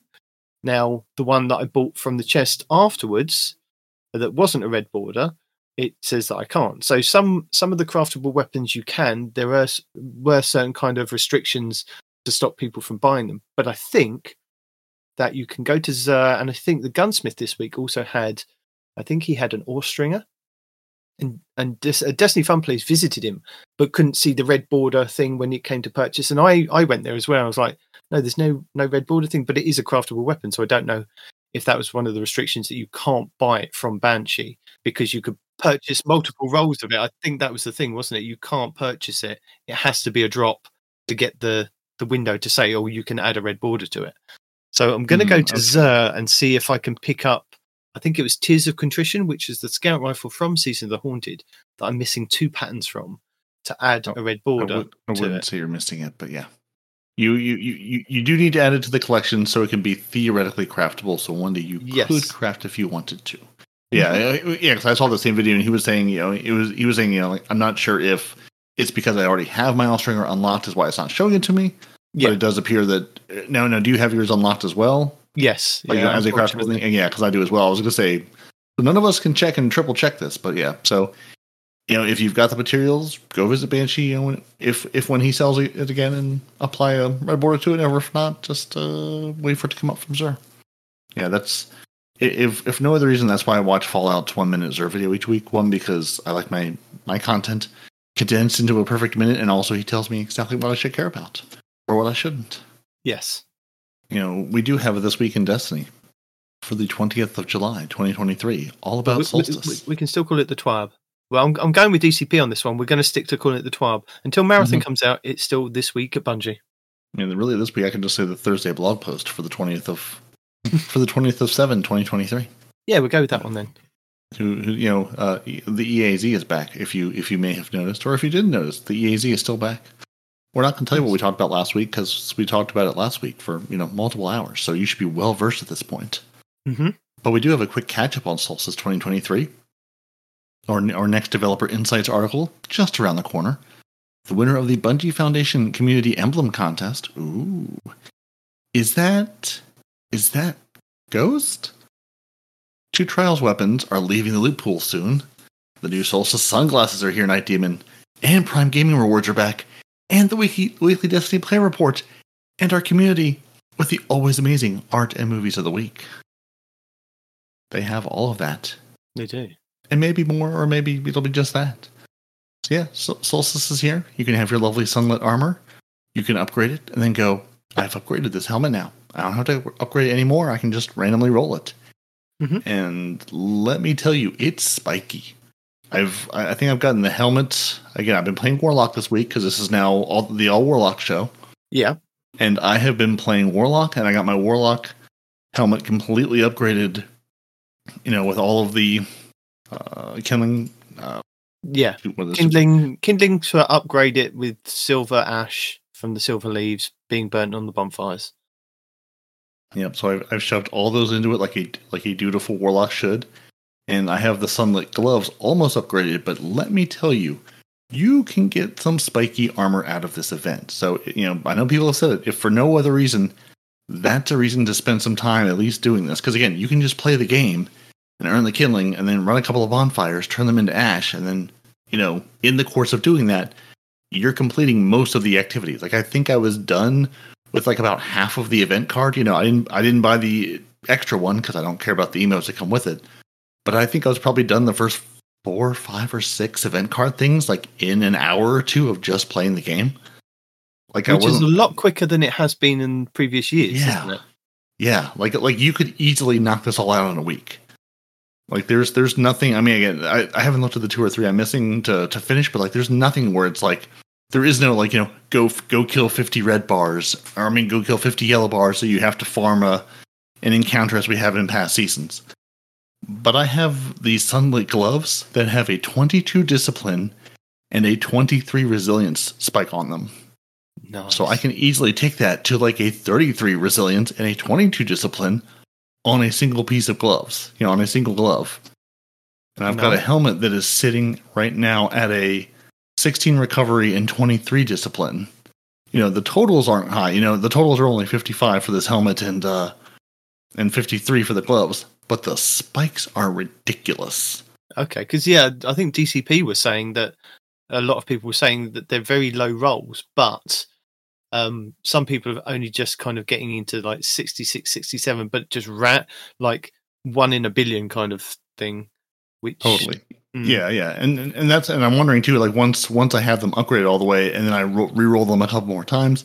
Like I said, like these gloves, I'm not touching. Like I'm very happy with my double 20s. And again, like I don't need a whole set of armor to be incredible.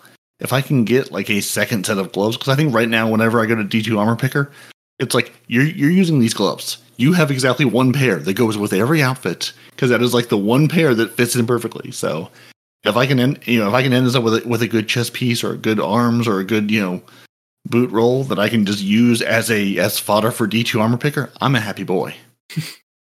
So that makes it like, yeah, I mean, and it does take your ghost mod into account. So like I've got the discipline armorer mod on my ghost.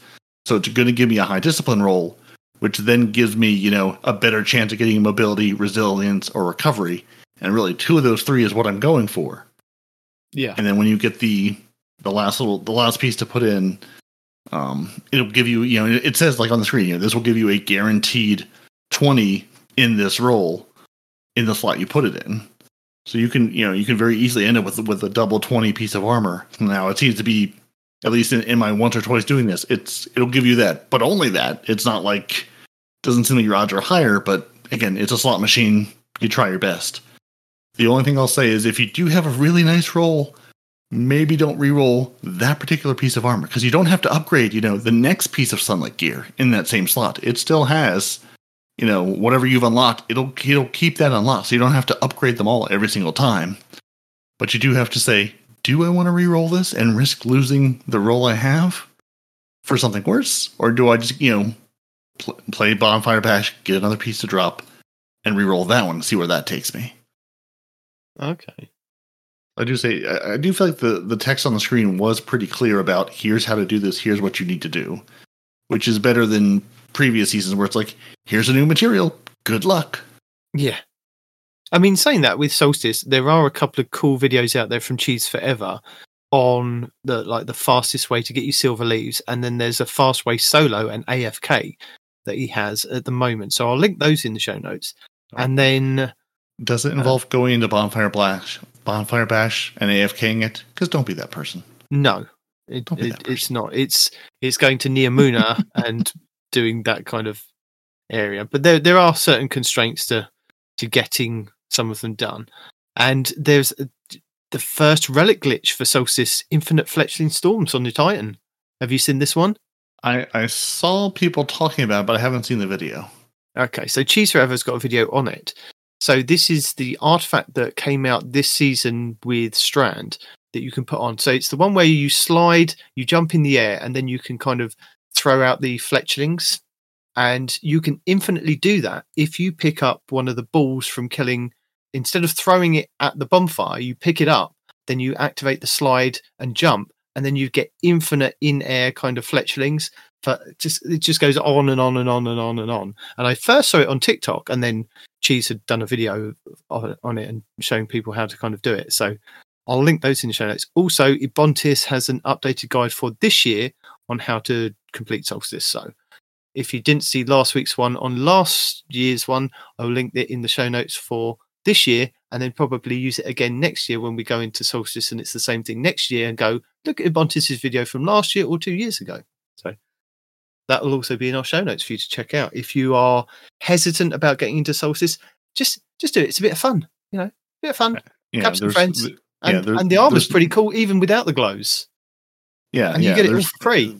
Yeah, there's absolutely no investment. There's no downside. The only thing you might get is some better armor rolls. Like, that's it. Like, and you can collect yourself some hand cannons or rocket launchers or not. But yeah, I mean, the armor is what I'm sort of interested in. The hand cannon, fine, whatever. The rocket launcher, it's a rocket launcher.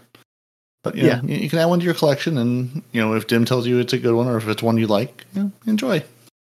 So looking at the crowning duologue, which is the rocket launcher. Now, if you go to d2foundry.gg, you can look this up. And what's pretty cool about this is you can click to either do a PvP or PvE role. If you do PvE, it will kind of show you bosses and strikes and things like that. So it's pretty cool.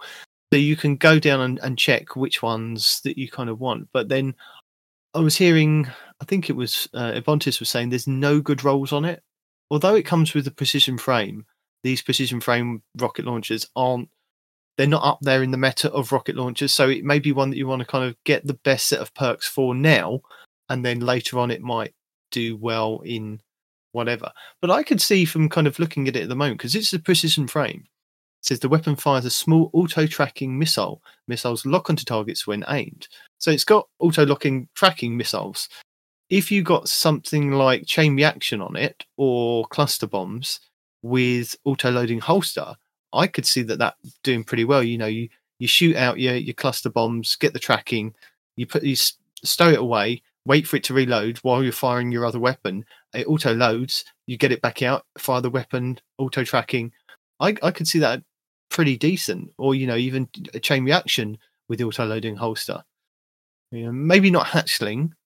Yeah, I wouldn't really go with like Swashbuckler or Envious Assassin or Adrenaline Junkie. Maybe that might be able to stack up the damage. But yeah, that's what I could. If I was going to go for it, I'd go for an auto-loading one because it comes with auto tracking on there, and then go for the extra damage perk on the end. Yeah, I mean it does roll with that Dreamwork. You know, all these weapons roll with the Dreamwork Origin trait, which once per reload, assist, or assisted final blow, partially refills the weapon from reserves, potentially overflowing the magazine. So and the community note basically says, you know, you can assist, you get a kill, fill 66% of your mag, can activate only once before needing a manual reload.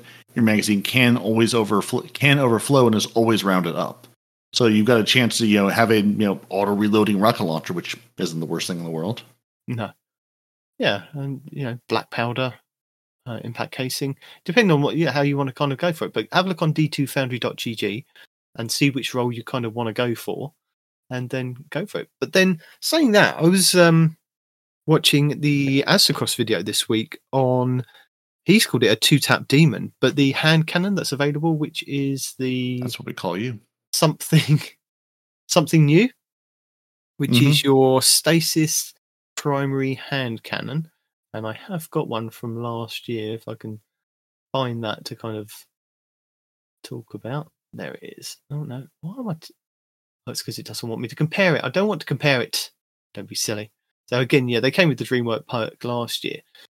But I've seen a lot of videos saying it's pretty meh. But then Aztecross has found a 2-tap version. And I will link it in the show notes for you to kind of check out. Because it may be one that you want to kind of get.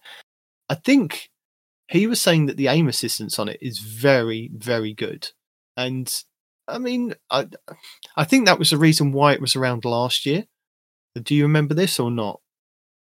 I mean, I remember from last year. Yeah, I mean, the ones this year do have an aim assist of 60, which feels high. Yeah. I don't know how it compares to other hand cannons, and it's it's a 120 aggressive frame, so I don't know where that sits, but 60 feels high, and the impact is, you know, ridiculous on it.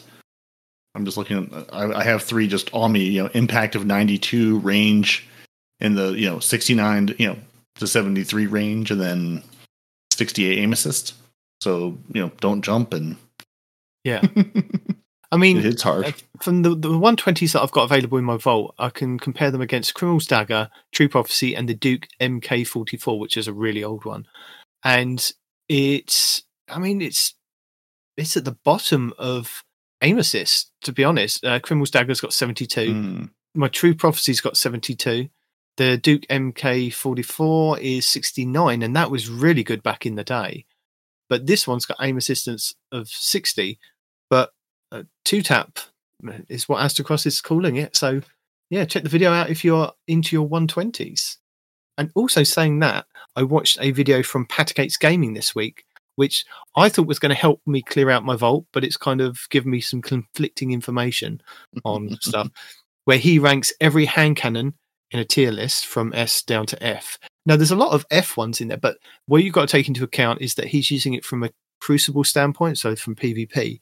So that there may be some good ones in there that you might want to keep for PvE activities, but he's going through it for a kind of Crucible. And a lot of 120s are up in the A's, A stars, and S tiers, and he goes through every kind of hand cannon, even exotics as well. So if you're not sure about an exotic, and I was he's put Crimson in, I think it was either a B or just an A rating. And Crimson in Crucible these days, if you're going into like trials or like anything competitive, I found that really, really good to use. Because as soon as I switched on to using the Crimson when we played a couple of weeks back in the group that we were playing in, I found that I was winning a lot more engagements because the other team were using Crimson. It was like you get a kill and you get that health back instantly with the catalyst on. Oh no, the catalyst just gives you 20 range, but yeah, just with the perk on there, just so yeah. I'll link that one in the show notes as well. The one from Patagates Gaming on the hand cannon tier list for PvP. So. Yeah, sorry to keep diverting off to it's just the way I've watched these videos this week, and I'm thinking, oh, that's handy to know and tell people about. So yeah, no, absolutely, and as always, all of these videos will be linked in the show notes. So if you were like, what did he say? Who made that one? It's all in the show notes. It's in the show notes every week. That's why we put them there. Yeah. So you don't have to go, I know you said this. So just open all the videos in some tabs and watch them all or find the one you're most interested in. My hand cannon method is malfeasance and then everything else, or malfeasance. Whatever Dim says, here's a thumbs up, and then everything else. Yeah, and speaking of, I know you're saying about malfeasance, but next season, malfeasance could possibly break Destiny. Now, this is according to a video from Above, which I watched this week, going over plus 2,000 damage. Now, you'd have to swap to a hunter, but this could possibly be the way forward, especially for hunters. And it's to do with the Lucky Pants perk. Now, on the Lucky Pants, when you ready a stowed hand cannon, if it's a kinetic one, if I find the Lucky Pants, so when you ready a fully loaded hand cannon that deals kinetic damage or damage type that matches your subclass energy type, each hit from that hand cannon increases the damage of the next shot for a short time against combatants. Hand cannon ready faster and more accurately immediately after swapping to them and provides a small benefit of airborne effectiveness. So, with the hand cannons getting a buff next season, I believe it was that they were pointing out, or Above was pointing out in his video, with the malfeasance already doing pretty well in PvE activities, this could be a really, really good pairing with the malfeasance, the Lucky Pants. So keep an eye on that one. That video will also be linked in the show notes. Yeah, I wonder. Yeah, because I'm looking at the Lucky Pants, community insight and dim. 60% increased damage per hit for 5.5 seconds maxes out at 600% after 10 hits. It does say, Ariana's Vow only receives 30% increased damage, Sturm's overcharge rounds. Oh, Malfeasance Explosive Shadow, Hawkmoon's Paracausal Shot, and Payload are all unaffected by the buff. But that's the Explosive Shadow perk, but the actual shot... Yeah, but the rounds themselves might do more. Yeah. Yes. Yeah, I was wondering, I wonder if they call that out specifically. And yes, I do have a pair of Lucky Pants in my vault. My hunter's a 1668, but he's not totally undressed. Well, we'll have to get him spiffing for next season then, if that's the case. Yeah. We'll be 3 hunters next season in this podcast. That'll please him. 3 hunters and a warlock. You can't have 3 hunters and a warlock, it's just 3 hunters. 3 hunters, no warlocks, no titans. But we do have a winner of our first community emblem contest, and it's a banger. But Night Demon, you've skipped over the entire developer insights that are incoming. I did, because they're incoming. They're not here. That's all. Like, what? Why? Why was this a thing you called up above? Why? It's coming. Anyway, yeah, they're going to talk about masterworking currencies and weapons later. But they put like 3 sentences in today to tell us it's going to It'll be next Wednesday. We'll get to next Saturday and we'll have lots to discuss. But the winner of the emblem is really nice. It is really nice. It kind of makes me wish that I wanted to do that, but I didn't. See, I didn't have the confidence to do it. Alex did. See? Alex did. Alex was like, listen, I can make this happen. I have a beautiful Saiyan 14. I've got Gary's gig. It's something with a G. It's one of those G weapons on here. It's fine. Yeah. Very, very nice design. Very jealous. So congratulations to you, Alex. You did a banging job. That is very cool. And if you click through the link, they have in the blog post that we will not speak the name of, it shows him in game with his emblem on his character, which is just lovely. Which maybe this was something Oh, did he get it early? Did he get it in the game? We'll see. No, I think lovely. it's just a mock-up, isn't it? Yeah. I was like, it's probably not in the game yet. Yeah, but here's the mock-up of how it will look once you get it in the game. But yeah, that's a good one. That might give the broken Windows blue screen one a run for its money. Yeah, I really like that one. It's nice, Notepad. For those of us who are going, listening to this, going, tell us what it is. It's like you're sitting in school, scribbling in the corners of your notebook, and just drawing, Gallahorn, Saint 14, Traveler. It's just like a nice little collection of doodles with the Destiny logo, and it'll be in game whenever they told us they were going to put it in the game, which I don't remember and I don't see here. So eventually. Now I have a very special message from your ghost. Okay. The Bungie's Foundation Bungie Day Giving Festival is coming to a close tomorrow. So as you hear this, it's already closed. You missed it. Great job, or my condolences, you didn't, donate money to possibly win a thing. Obviously, Bungie has already reached their goal of $777,777 because, of course, they did. And there is a grand prize. Somebody will get it. There's a bunch of Final Shape Annual Pass game codes. The bundle of 7 PlayStation titles. Somebody will win all those too. We don't know who somebody will. So, if you've already donated, great. If you haven't donated, it's probably too late by the time you hear this. So, good job. Nolan North has some words for you. He does. Lots of words. And we'll link that in the show notes. Indeed. Yeah. So we as a community have raised, at recording time, $938,332. So that is more than 6 sevens in a row. Good job, community. And 2 Trials weapons are exiting the pool. Oh, no. So as we have about 3 weeks left of playing Trials, because there's no Iron Banner, so you've got Trials all the way to the end. 2 weapons will exit the Trials loot pool to make room for 2 new ones at the start of Season 22. Which ones? The Exalted Truth hand cannon and the Unwavering Duty machine gun. So this just means that the Adept and Standard versions won't be rewards post-match starting Season 22, but you can always grab them from focusing engrams with Saint 14. The Unwavering Duty's last Trials weekend will be July 28th, which is next weekend, whilst the Exalted Truth will be the 4th of August. And if you're still looking for the Adept version of some nice rolls, probably both, then at least you know. You know, and we know, even Respawn knows. One new weapon. No, there's no real guarantee of that. Actually, yeah. One new weapon and a rock-solid favourite will be in Season 22, along with the Messenger, the Immortal, Astral Horizon, and Unexpected Resurgence.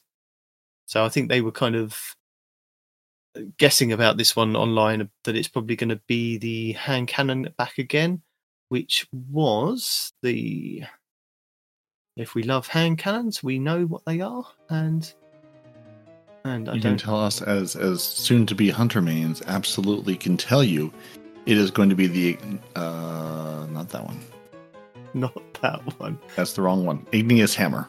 That's the one. The Igneous. Oh, that's the only one I ever got an Adept on. Ooh. I have an Adept one. I actually went flawless once. And that's all I got. You fancy.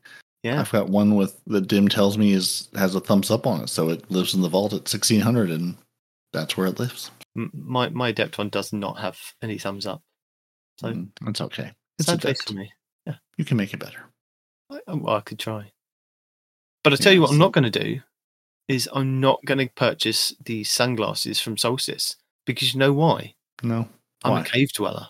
I live in the cave, even when it's sunny and hot. I'm indoors. So no, that's true. But you look like a man that enjoys a nice pair of sunglasses. And from Numbskull, so they're a decent pair as well. Well, unfortunately, I will not be either, because unless they have a prescription version, they will also not help me. But maybe Respawn. No, he wears glasses too. Somebody out there certainly must live in a sunny place and not already wear glasses that can use these lovely sunglasses. Well, I suppose you can buy them and take them to your opticians and say, please put in my lenses, couldn't you? I suppose you could try. Yeah. So there. Assuming they ever show up about a month after you place your order. Yeah. You do have to complete the one of the Solstice Triumphs to get them, though. You need to stoke the bonfire in Bonfire Bash 35 times to complete the Fuel for the Fire challenge in order to receive these, or to try to receive these, and they are $30 in case you're wondering. As long as we do it before the end of Solstice, which ends at 9:59 a.m. PDT on August 8th. And check your local times here, so you can check your local times there. So it's normally reset time. There's a minute before reset time on the 8th. There you go. And we have some Prime Gaming rewards. They're back. Amazon Prime Gaming rewards are back.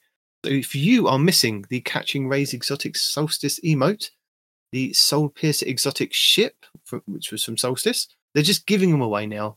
Amazon are giving them to you, so you don't even need to go to the Bright Dust store and purchase these or use Silver. They're there. You can just get them if you link your Bungie.net account to your Amazon Prime account, if you have that, or your parents have that. Ask their permission, get it linked, get free gaming stuff. Good. Solstice stuff. The Blue Sky Legendary Solstice Ghost Shell. I didn't realise that one was from Solstice as well. And the High Surfer Solstice themed Legendary Ghost Projection, which is new. I haven't seen that one before, so that's another new one. Sometimes they also throw in an emblem that they just don't tell you about here. So unless I go and check, I don't know. What about you? Are you going to check? I will check, and I will go receive all the things. Yeah, but I saw the High Surf one. I thought it was new as well. I was like, I don't remember that being a thing I could have gotten in the past. So good times, good times. Well, since we have our Prime Gaming, this is nothing. We do have as always, our player support report. Do you have a report? Is it a very long report? There is a report. It is not a very long report. Is it the same as them telling us that there's something coming next week? It's not quite that. It's close, but they do first have an event card reminder with Solstice being live. The event card's also live. It's only accessible during the event. So if you have bought the event card, or even are just participating in the event for free, you must claim the things on the card by August 8th. Because if you don't claim them, and the event ends, you will never be able to claim them, and all your hard work is for nothing. So whether you bought the additional event card, or just are playing Solstice, and the card is there for free, claim the things off it, which honestly you need to do for the kindling, if you're trying to upgrade your armor anyway. So remember to hit that button, and do that. I will. There are a couple of various known issues. One is the event card challenge Flamekeeper is showing an incorrect icon. Not too terribly exciting. The Crowning Duolog rocket launcher does not appear in collections. So it will one day. They will fix it eventually, but right now it is not in your collections. And also the Sunlit Solstice armor sets also do not appear in your collections. Now, if you have, for some reason, deleted what you didn't realize was the last piece of Solstice armor, you can go back to Grandma Stranger Danger Eva Levante, and you can get a new piece of armor from her. So you're not totally out of luck if you've accidentally deleted the very last one, but it's not in your collections yet, and will be at some point, but isn't today. Now, I did also see they are, through the Bungie Help Twitter, actively investigating a fix for the armor kindling issue preventing some players from completing their Solstice quests and encountering a persistent instructional pop-up. So that is being looked at. They do not have a fix for it yet. And if for some reason you are playing Trials, have gone flawless, and are listening to this and we're not aware of this at this point, there was an issue with the Adept Astral Horizon shotgun not dropping from the flawless passages. That has since been fixed sometime yesterday evening. Mm-hmm. So you can get your Adept shotgun if you go flawless. You may not be getting your armor kindling from Solstice, and they are working on a fix for that, which, as of 17 hours ago as we record, they did not have yet. And that's it. That's all the issues in the game. Everything else is beautiful. Yeah.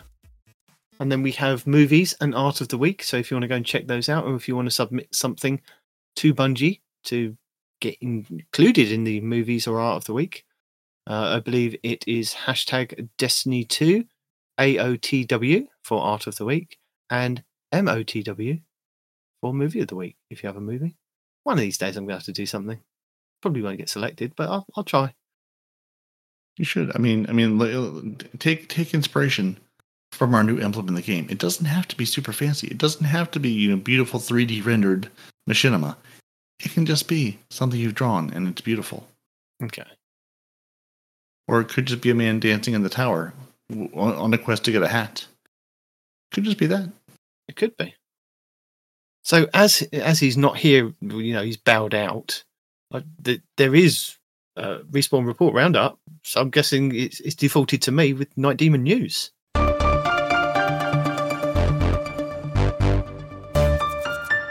guess so. What is the good word, sir? What is the news? The news this week is that Bungie are proud to accept the Accessibility Award from G4C. So there you go. They got an award, which they do. They do a lot of accessibility stuff for people in the game. There's like the melee, the auto melee, the auto shooting thing, thing. That thing. Both the full auto mod and down the full auto setting, the auto melee setting. That again, these they keep going through and Respawn moans about, and then they go, "Oh, yeah, we got it right." So yeah, exactly. Yeah, I mean that's the thing. It's like a lot of these things, us as older gamers can take advantage of, but it's also important to remember, Bungie wants to make these games accessible to everyone, and that means making them accessible to everyone.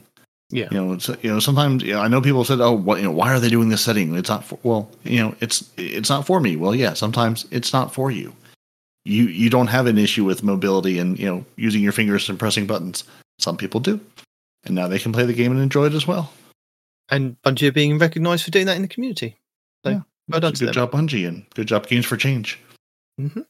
Destiny Bulletin this week pointed out that all Destiny 2 expansions, collections, packs are currently on sale at the PlayStation, Xbox/Microsoft Store, and PC Store from 40% up to 67% off. So, if you are missing an expansion and going, I can't afford them normally, now's the kind of good time to get in there and pick them up. And until when? I don't know. So buy them quickly. Yes. Certainly they'll be gone by the time the new season launches, but maybe well before. Something I did see that I picked up from Bungie Help was due to an issue, we have temporarily disabled the bolstering detonator, focusing strike, impact induction, and momentum transfer mods, which weren't noted, I think, the same day that the 12 came out. So those, I believe, are still kind of temporarily disabled, a bit like we had the mods last week that were disabled for doing various different things. Bungie Help also put out that they're aware of issues preventing crafted weapons XP from being earned from the Bonfire Bash activity. They're still investigating a fix for the issue. I haven't heard any more. Have you? No, and as of this morning, that was still not the case. They were still not granting progress. So... Nope, still busted. Yeah, that's one thing I think you called out, or one of us messaged the other one day one. It's like, I'm not getting any progress from this, so don't bother putting things on. And that, as of Saturday the 22nd, that was still the case. So they have not fixed that yet. So I'm not saying don't run your crafted weapons, but you're not getting any progress from the crafted weapons in Bonfire Bash. And then we have Destiny Bulletin again has put out a little bit of information for players that maybe try and accidentally delete characters. So it looks like Bungie has updated the character deletion prompt when deleting a character in Destiny 2. The new prompt now requires players to select specific keys in order to complete the character deletion, which is an amazing change, because I fear sometimes that if I leave the controller on the character select screen and one of my dogs decides to go and sit on my controller and they accidentally delete my character, I'm like, or Deacon gets hold of my controller and goes, "Oh, I wonder what happens here if I delete one of these." So, but then she'll know how to kind of delete the characters. She'll put in the sequence. But my dog's butt probably wouldn't be able to do it that easily.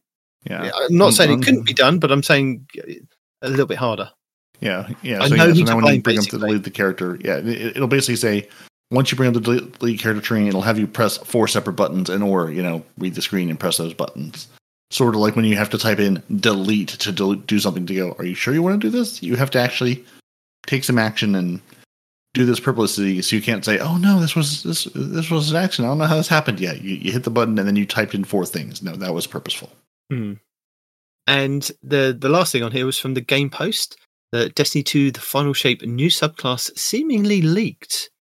Now, I'll link the actual post, which shows you the little video that was kind of uploaded to, I can't remember the name of the place now. The first one in the article here, the Imager one?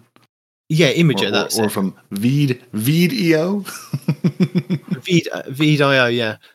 So yeah, it's a video of them with a new transmat effect. But on one of the clips, it shows a red subclass in the bottom left-hand corner.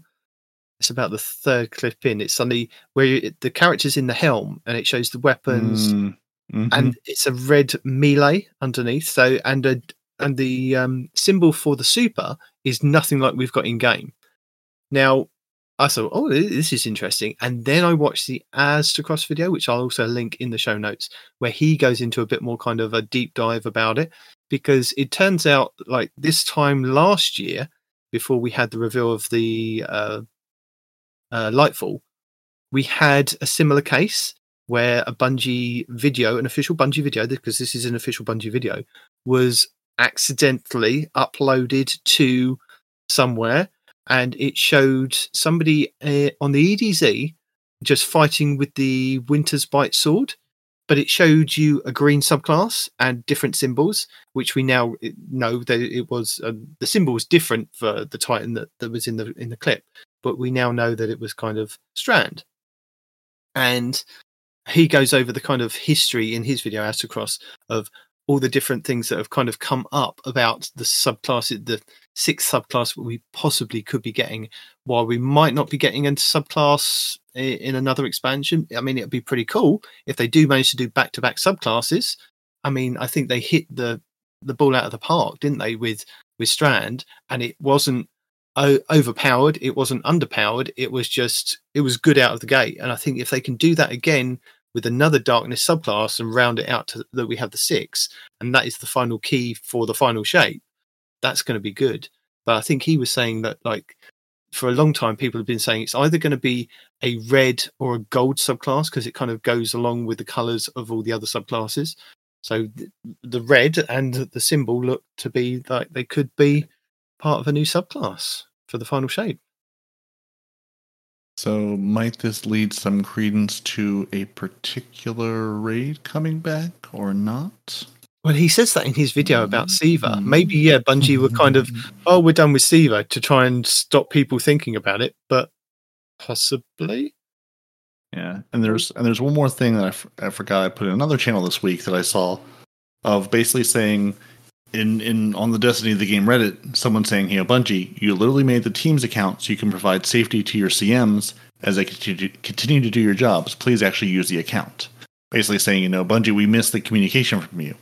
And one of the official Bungie help accounts, or BNG help on Reddit, who is a official player team support account, replied saying, appreciate the feedback. Unfortunately, devs who aren't even CMs are still being harassed just because they work at Bungie. So using the CM account on Reddit will put a bigger target on all of our CMs back. I completely understand that we want to go back to how we used to respond all the time here, but that time has passed. Until everyone can feel safe again, I wouldn't expect to see many responses from us here for the foreseeable future. However, just because we aren't responding doesn't mean we aren't still looking and reading feedback and passing it along. As a legend once said, we're listening. And while we can't always act on the feedback, we do share it with stakeholders every single week, so please keep it coming. You may find us responding more on our own help forums, so please report any issues to us there. So why aren't we hearing more from Bungie? Because people are still being terrible human beings and harassing Bungie employees. So, this is Bungie saying, things aren't going to get better until things get better. And they go on to say in another comment, we don't accept that being harassed as, quote, just a part of life. This kind of mindset is unhealthy, and we aren't going to put ourselves in danger for a video game. So don't expect to hear more from Bungie until people, be more humans and stop harassing Bungie employees just because they're Bungie employees beyond the community managers. Yeah. So quit it. Be nice to people. Or you're never going to hear another thing from them, and they're well within their rights, and I wouldn't tell you if I was being harassed either. I'd say if you're gonna act like this, that's it. We're turning the spigot off. Read the blog post, go to the help forum. That's all you're gonna get. So yeah. So if you're wondering, hey, are things going back to the way they were? No, they aren't. Because people are being terrible. So don't be terrible. No. So, are you interested to know what's happening next week in Destiny? Well, this week coming up. I'm interested to know. Well, I'm just about to tell you then. Hello and welcome to the 10th week of Season 21, Season of the Deep, starting on July 25th, 2023. So for week 10, let's kick things off with our legacy rotation, starting with the Forsaken expansion. Ready if you are. Let's see what's out there. The Dreaming City this week is at a strong curse level, which means Petrovenge can be found in Ria Silvia, and has the Dark Monastery mission for the next week. The Blind Well features Taken Enemies and the Plague Einam Mina. The Ascendant challenge this week will be the Keep with Owned Edges, which can be located over in the Harbinger Seclude on the Dreaming City. Next up, the Shadowkeep expansion. On the Moon, the weekly story mission is in the Deep. The Trove Guardian is located in the Hellmouth, while the Wandering Nightmare is the Fallen Council in Archer's Line. And the Nightmare Hunt this week will be Zydron, Servitude, Tanix, Isolation, and Skolas, Pride. For our Beyond Light expansion, on Europa this week, Praxis the Technocrat will be the Empire Hunt, Cadmus Ridge will be the Eclipse Zone, and the Exo Challenge will be Safeguard. For the 30th anniversary expansion, we have the loot rotation for Dares of Eternity, which will be on week 2's rotation, with the Scatterhorn armor set and the Perfectus armor set being available. The weapons available this week will be the Kinetic Adaptive Frame Auto Rifle Scathelock, the Kinetic Aggressive Frame Submachine Gun Extraordinary Rendition, the Void Aggressive Burst Sidearm Brass Attacks, the Void Precision Frame Linear Fusion Rifle Threaded Needle, the Solar High Impact Frame Rocket Launcher Code Dwello, the Void Lightweight Frame Bow Imperial Needle, the Solar Adaptive Frame Sniper Rifle Far Future, the Arc Adaptive Frame Sword Honor's Edge, the Solar Rapid Fire Frame Sniper Rifle Distant Terminus, the Arc Adaptive Frame Grenade Launcher Interference 6, the Kinetic Adaptive Frame Sniper Rifle Shepherd's Watch, and the Solar Adaptive Frame Hand Cannon Annual Skate. For the Witch Queen expansion, the Witch Queen weekly story mission is the Communion, where the modifier is Empath, as well as Barrier and Unstoppable champions. Also this week you'll have Altar of Reflection Choice, and Altar of Reflection Pact. The Wellspring activity has been updated to include a featured Throne World weapon, Veritas armor, and a weapon pattern as its rewards. For the Lifehall expansion, the weekly mission is Downfall, with extra shields, lock loadouts, and extra champions. Barrier and Unstoppable champions, Solar Threat, Scorched Earth modifier, Kinetic Overcharge, Void and Solar Surges, with an overcharged weapon, and Galvanized on hero difficulty only. The Partition mission will be Hard Reset, Contest mode enabled with Barrier and Unstoppable champions, Arc Threat, Scorched Earth, Pestilence and Martyr modifiers, Arc and Strand shields with Void and Strand surges. And the Vex incursion this week will be Liming Harbour. In addition, the weekly Lightfall reset also refreshes the Pinnacle drop for the Node Override Avalon Exotic mission on the EDZ. For the Season of the Deep, the featured fishing pond will be on the EDZ. Raids and Dungeons. The Root of Nightmares raid challenge this week is the second encounter, Cision, called Crossfire. No one can shoot the launch crystals on the side that they're currently standing on. The Kingsfall raid challenge this week is the fifth encounter, Oryx, called Hands Off. Players must not kill the same Ogre or Light Eater Knight throughout the encounter. The Vow the Disciple challenge this week is the third encounter, the Upender, called Defenses Down. This is where each player cannot kill more than one Taken Knight in total. The Deepstone Crypt challenge this week is the first encounter, Crypt Security, called Red Rover. This is where all Guardians must be an operator and shoot the two panels on the low level. The Garden of Salvation challenge this week is the third encounter, Consecrated Mind, called Staying Alive, where you must not kill the spawning Cyclopses in the first two rooms. And the Last Wish challenge this week is the fifth encounter, Riven, called Strength of Memory, where Guardians must not shoot the same Riven Eye twice. Your Pinnacle raid will be the Vault of Glass over in the Legends tab, which means all of the challenges will be available for each encounter. These are the first encounter, Confluxes, called Wait For It, where every Yellow Bar Wyvern must be killed as they sacrifice themselves to the Confluxes. The second encounter, Oracles, called The Only Oracle For You. Players cannot destroy the same Oracle more than once. The third encounter, Templar, called Out of Its Way, where you must keep the Templar from teleporting. The fourth encounter, Gatekeeper, called Strangers in Time. Players must defeat the Praetorians and the Wyverns at the same time. And the fifth encounter, Atheon, called Ensembler's Refrain. Each player teleported can only destroy one Oracle in each spawn set. Also, with the Vault of Glass being the featured raid, this does mean that you can farm the final boss for a chance at the exotic fusion rifle, Vex Mythoclast. And the Pinnacle Dungeon will be the Shattered Throne over on the Dreaming City. Next up, challenges. Wicked Depth. Complete the Whetstone encounter in Deep Dives and earn the Wicked Implement Scout Rifle for Challenge XP++. Neptune activities. In Neomuna, complete bounties, patrols, public events and lost sectors for Challenge XP+, and Bright Dust. Spark of Arc. Defeat Guardians in Crucible matches with Arc subclass equipped. Bonus progress is granted for defeating blind opponents for Challenge XP+, and Bright Dust.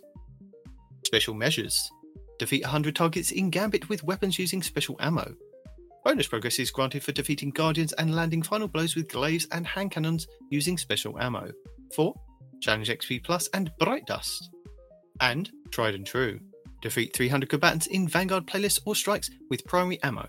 Bonus progress is granted for more challenging combatants for Challenge XP++ and Bright Dust. Hello! As a reminder, your daily lost sector will show you a flag outside which will give you details of threats, shields, champions and exotic armour you will find inside. But if you are new to the game or you're using an alternate character and can't find the flag outside, you will have to run through the lost sector normally to have it show up on your map as a legend/master, which you can either do solo or with a fire team, but you will only be able to earn the chance at the exotic drop when completing solo. Tuesday, July 25th will be the Bale Drowned Wishes on the Dreaming City for exotic gauntlets, Arc Threat, Void and Arc Surges, Void Shields, Stalker Shield modifier, Overcharged Snipers, with Overload and Unstoppable Champions. Wednesday, July 26th will be the Veil's Labyrinth on the Cosmodrome for exotic chests, Arc Threat, Void and Arc Surges, Arc and Solar Shields, Fire Pit modifier, with Barrier and Unstoppable Champions. Thursday, July 27th will be Exodus Garden 2A on the Cosmodrome for exotic helmets, Void Threat, Arc and Void Surges, Void Shields, Scorched Earth modifier, with Barrier and Overload Champions. Friday, July 28th will be the K1 Revelations on the Moon for exotic boots, Void Threat, Arc and Strand Surges, Arc Shields, Fire Pit modifier, Overcharged Machine Guns, with Barrier and Unstoppable Champions. Saturday, July 29th will be the K1 Crew Quarters on the Moon for exotic gauntlets, Arc Threat, Arc and Strand Surges, Solar Shields, Hot Knife modifier, Overcharged Glaives, with Barrier and Overload Champions. Sunday, July 30th will be the K1 Logistics on the Moon for exotic chests, Void Threat, Arc and Void Surges, Arc and Solar Shields, Hot Knife and Chafe modifiers, Overcharged Snipers, with Barrier and Overload Champions. And finally, background to Monday, July 31st will be the K1 Communion on the Moon for exotic helmets, Solar Threat, Arc and Strand Surges, Solar and Void Shields, Arachno modifier, Overcharged Linear Fusion Rifle, with Barrier and Overload Champions. Lead the way. Our 10th featured Nightfall will see us face off against Alakul in the Lightblade over on the Throne World, where you have a chance to get a Pinnacle engram if you complete the Nightfall with a score of 200k or more. This Nightfall will require you to own the Witch Queen expansion. You will be able to earn high-end gear for your characters, including the Nightfall featured weapon, exotic gear, enhancement cores, enhancement prisms, ascendant shards, and adept Nightfall ciphers. The higher the Nightfall difficulty, the more common the drop will be, with the featured weapon and exotic gear being uncommon at hero difficulty to being common with ascendant shards in Grandmasters. Legend and lower Nightfalls will have 8 barrier, 2 unstoppable, and 7 lucent champions, with 6 solar and 12 arc shields.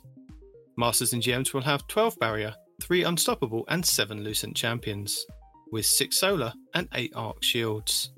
Your Nightfall modifiers are hero difficulty, maximum effective level 1765, matchmaking is available, enemies have extra shields, champions foe. You will face barrier, unstoppable, and lucent champions. You can either use intrinsic exotics, use a subclass debuff, or unlock anti-champion mods from the seasonal artifact. Arc Threat, 25% increase to incoming arc damage. Empath, enhanced radar, take increased damage from melee. Overcharged weapons. Weapons overcharged from the seasonal artifact are active in this activity. Kinetic weapons do increased damage when your subclass element matches an active surge. Arc Surge, 25% bonus to outgoing arc damage. An Elemental Surge, 25% bonus to an outgoing element's damage. Overcharged weapon, 25% bonus damage to a specific weapon type. Galvanized, combatants have more health and are more difficult to stun. Legend difficulty, maximum effective level 1815, includes all previous modifiers except Galvanized. No matchmaking. Equipment locked, you will be unable to change your equipment once the mission starts. Master difficulty, maximum effective level 1820, includes all previous modifiers except Galvanize. Champions Mob, this difficulty adds more champion enemies. Chafe, radar is disabled. Grandmaster difficulty, maximum effective level 1815, includes all previous modifiers except Galvanized. Join in progress is disabled. Extinguish, if your fire team falls in a restricted zone, your team is returned to orbit. Limited revives, gain additional revives by defeating champions up to a maximum of 20. And Contest Mode, which caps your power level to make enemies more of a challenge. To combat champions this season, you have access to subclass counters as well as a choice of intrinsic anti-champion artifact mods, which are Anti-Barrier Auto Rifle, Unstoppable Hand Cannon, and Unstoppable Glaive. You also have exotic weapons and armor that can help with intrinsic mods as well. For Anti-Barrier, the Kinetic Bow Wishender, the Kinetic Linear Fusion Rifle Arbalest, the Kinetic Pulse Rifle Revision 0, the Solar Energy Hand Cannon Ariana's Vow, the Solar Heavy Sword the Lament, and the Titan Gauntlet's Second Chance, which gain a second charge of a shield throw melee, which becomes shield piercing and stuns barrier champions. And for Unstoppable, the Kinetic Fusion Rifle Bastion, the Kinetic Hand Cannon Malfeasance, the Solar Energy Sidearm Devil's Ruin, the Void Heavy Bow Leviathan's Breath, and the Hunter Gauntlet's Atheris's Embrace, which have a chance to stun unstoppable champions with their empowered weighted knife.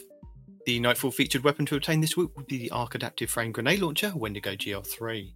The Wendigo GL3 has a base blast radius of 50, velocity of 29 and handling of 41. It can roll with Full Court, Explosive Light and Frenzy, with Clown Cartridge, Chain Reaction and Auto-Loading Holster.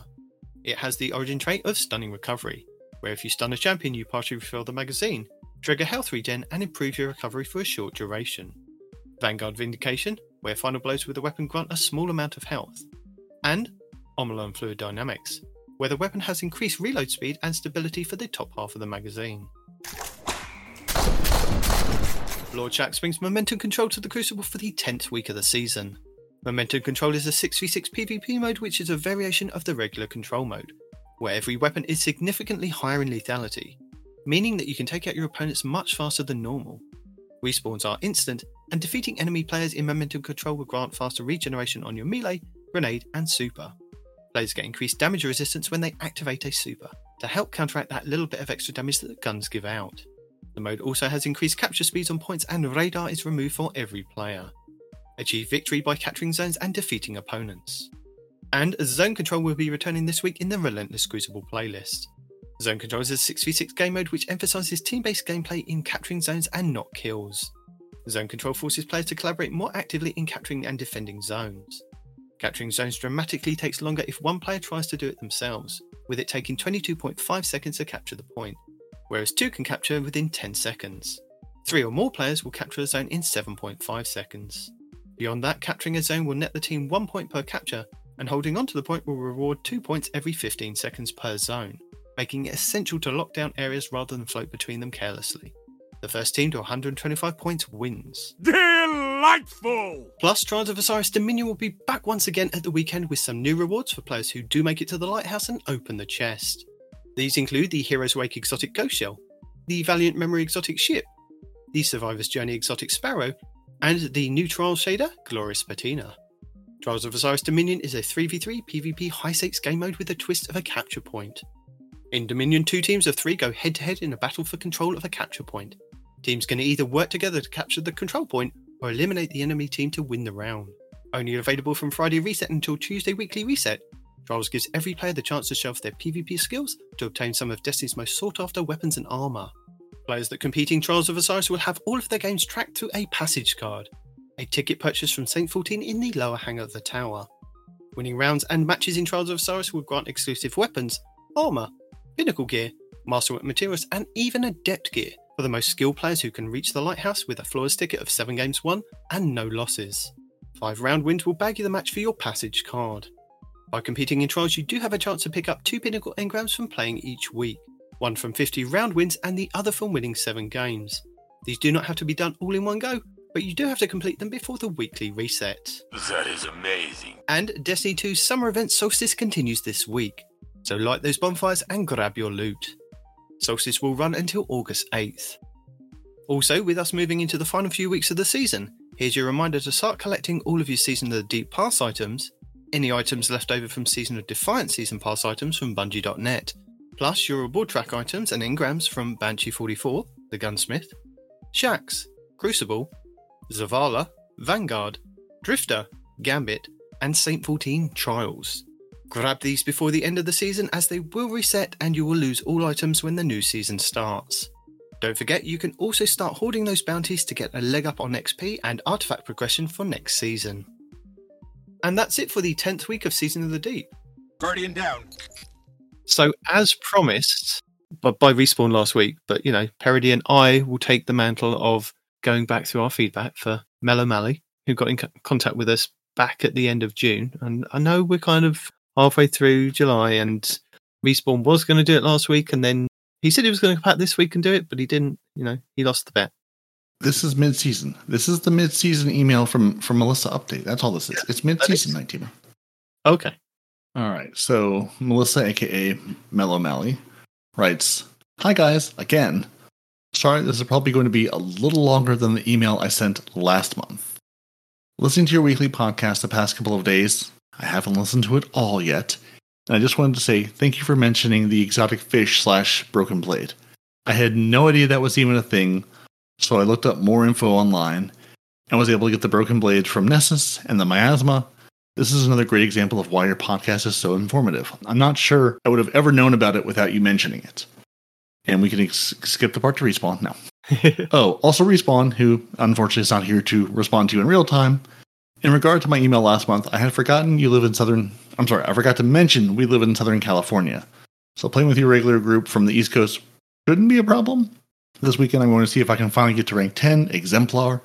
I only need to do 2 things, the seasonal journey on Legendary, and the featured Grandmaster with a Darkness subclass equipped. I also need to guild my Conqueror title by completing 6 GM Nightfalls. I will definitely be reaching out for help if my family isn't available to join me and help me get those completed. So Respawn, even though you can't hear this, be on the lookout. Also, Respawn's on vacation. Also, it is no longer that week, so who knows what's happening. Merchandise? Mm-hmm. Did I hear Respawn say you guys are considering getting your own merch? That would be great. I would love a 2 Titans and a Hunter hat and other stuff. I know. I know. This is 90 now frowning deeply over the corner. You can see the frown lines just deeply set. I'm trying to find the best place to put the merch up so that it's a good, decent price for people to purchase, because you don't want to be overpriced and have rubbish. You don't, or get some rubbish, which is its own other topic from the world of Destiny this week. Lastly, and here is the long part. If you take requests I want to talk about, I've been dabbling in PvP for a few months. As I said in my earlier email, I started playing Destiny in August 2022, and I was so afraid to partake in PvP. I went in one time with my husband to see what it was like, and I was just so nervous and bad, and I wanted to get out of there ASAP. I hit a lot. About 6 months ago, my whole family was playing Crucible, our son and 2 daughters and their significant others, and my husband. So I decided to take the plunge and join their fire team. Okay, I was still really bad, especially because our kids' KDAs are way up, and all because of the similar skill in matchmaking. I was just getting shot left and right before I could even move out of spawn. I was so embarrassed that in some games, I didn't even get 1 kill. I wanted so much to play with the family, but I felt really bad for bringing down the whole team. First off, never feel bad. It's fun. No, it's a game. It's all good times. I mean, you heard me at the beginning of the show. We went into trials and we just got killed over and over and over and over and over again. And it was just fun to play with your friends. So, yeah, don't feel bad. Yeah, exactly. They're happy you're playing there as part of the family. That's the fun thing. My wife is one of 8, and when they grew up, they all played Halo Deathmatch, the original Halo Deathmatch. So sometimes when we can get some portion of her siblings together, we will go play the original Halo Deathmatch on the Xboxes again. Some of them are great. Some of them are terrible. It's all good fun. It's all good fun. We call it the Dang It Fest because everyone just yells Dang It the entire time because we're playing with husbands and wives and kids and their kids, and it's all good times. It's more fun. Everyone enjoys you playing with the family. It doesn't matter if you're good or bad. No one's judging you. And if they are, it's all lighthearted. And if it's not lighthearted, tell them they suck and then hit them with things in real life. Yeah. You will win. So she goes on to say, I remember when Sweaty Spooks was a guest on one of your recent podcasts, and he said he started out in PvP and then tried PvP. He started out in PvE and then tried PvP, but was also really bad. That is when we decided that if he wanted to get better, and that's how I felt too.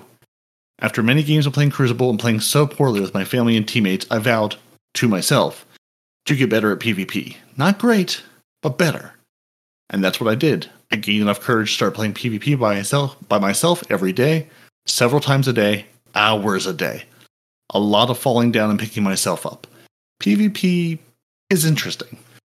I find it's a constant mental battle with myself. I felt like quitting so many times. I felt bad for my rando teammates because I was not helping our team win, but then little by little, I started to get a little better. With all the hours and playtime, I actually started to get better. I started moving my way up from last place to second to last place. I was getting more than 1 to 2 kills. I was so happy to move out of the last place slot. At least the amount of kills, least amount of zones controlled, etc. Then, I started to move up into the middle of the pack. Oh my god, I wasn't in last place, or even second to last place anymore. Crucible was actually starting to be fun. It was becoming a really fun challenge to not only get better, but to help my team win. And as the games continued, every day, several times, hours a day. To make a long story short, I now have my Iron Lord title, Gilded. Excellent, congratulations. My team approves deeply. I definitely approve. I usually end up first or second on my team. I usually get 20 plus kills per game. Definitely an improvement. Of course, there are plenty of games, like when Parody mentioned in your last podcast, I have been doubting myself. One game my KD is 4 with 20 plus kills. My next game my KD is 0.8 with 9 kills. Sigh. But overall, I am better. And that's what I wanted to be. And thank goodness for the similar skill matching. I am not so jaded anymore to think that I can. I'm not so jaded to think that I can compete with Sweaty Spooks, but I am better than I was and actually enjoying PvP rather than fearing it. So I do have a lot of questions about PvP, but for now I want to get some feedback on what armor stats should be. I've looked online and everyone says something different. For example, some people say that recovery is the most important stat, some people say resilience, some say that having armor stats up to 100 doesn't matter, that it maxes out at 80 or 90 or maybe lower. Some even say that having armor stats at 100 can hurt your performance, and that you should stay around 80 or 90. Why?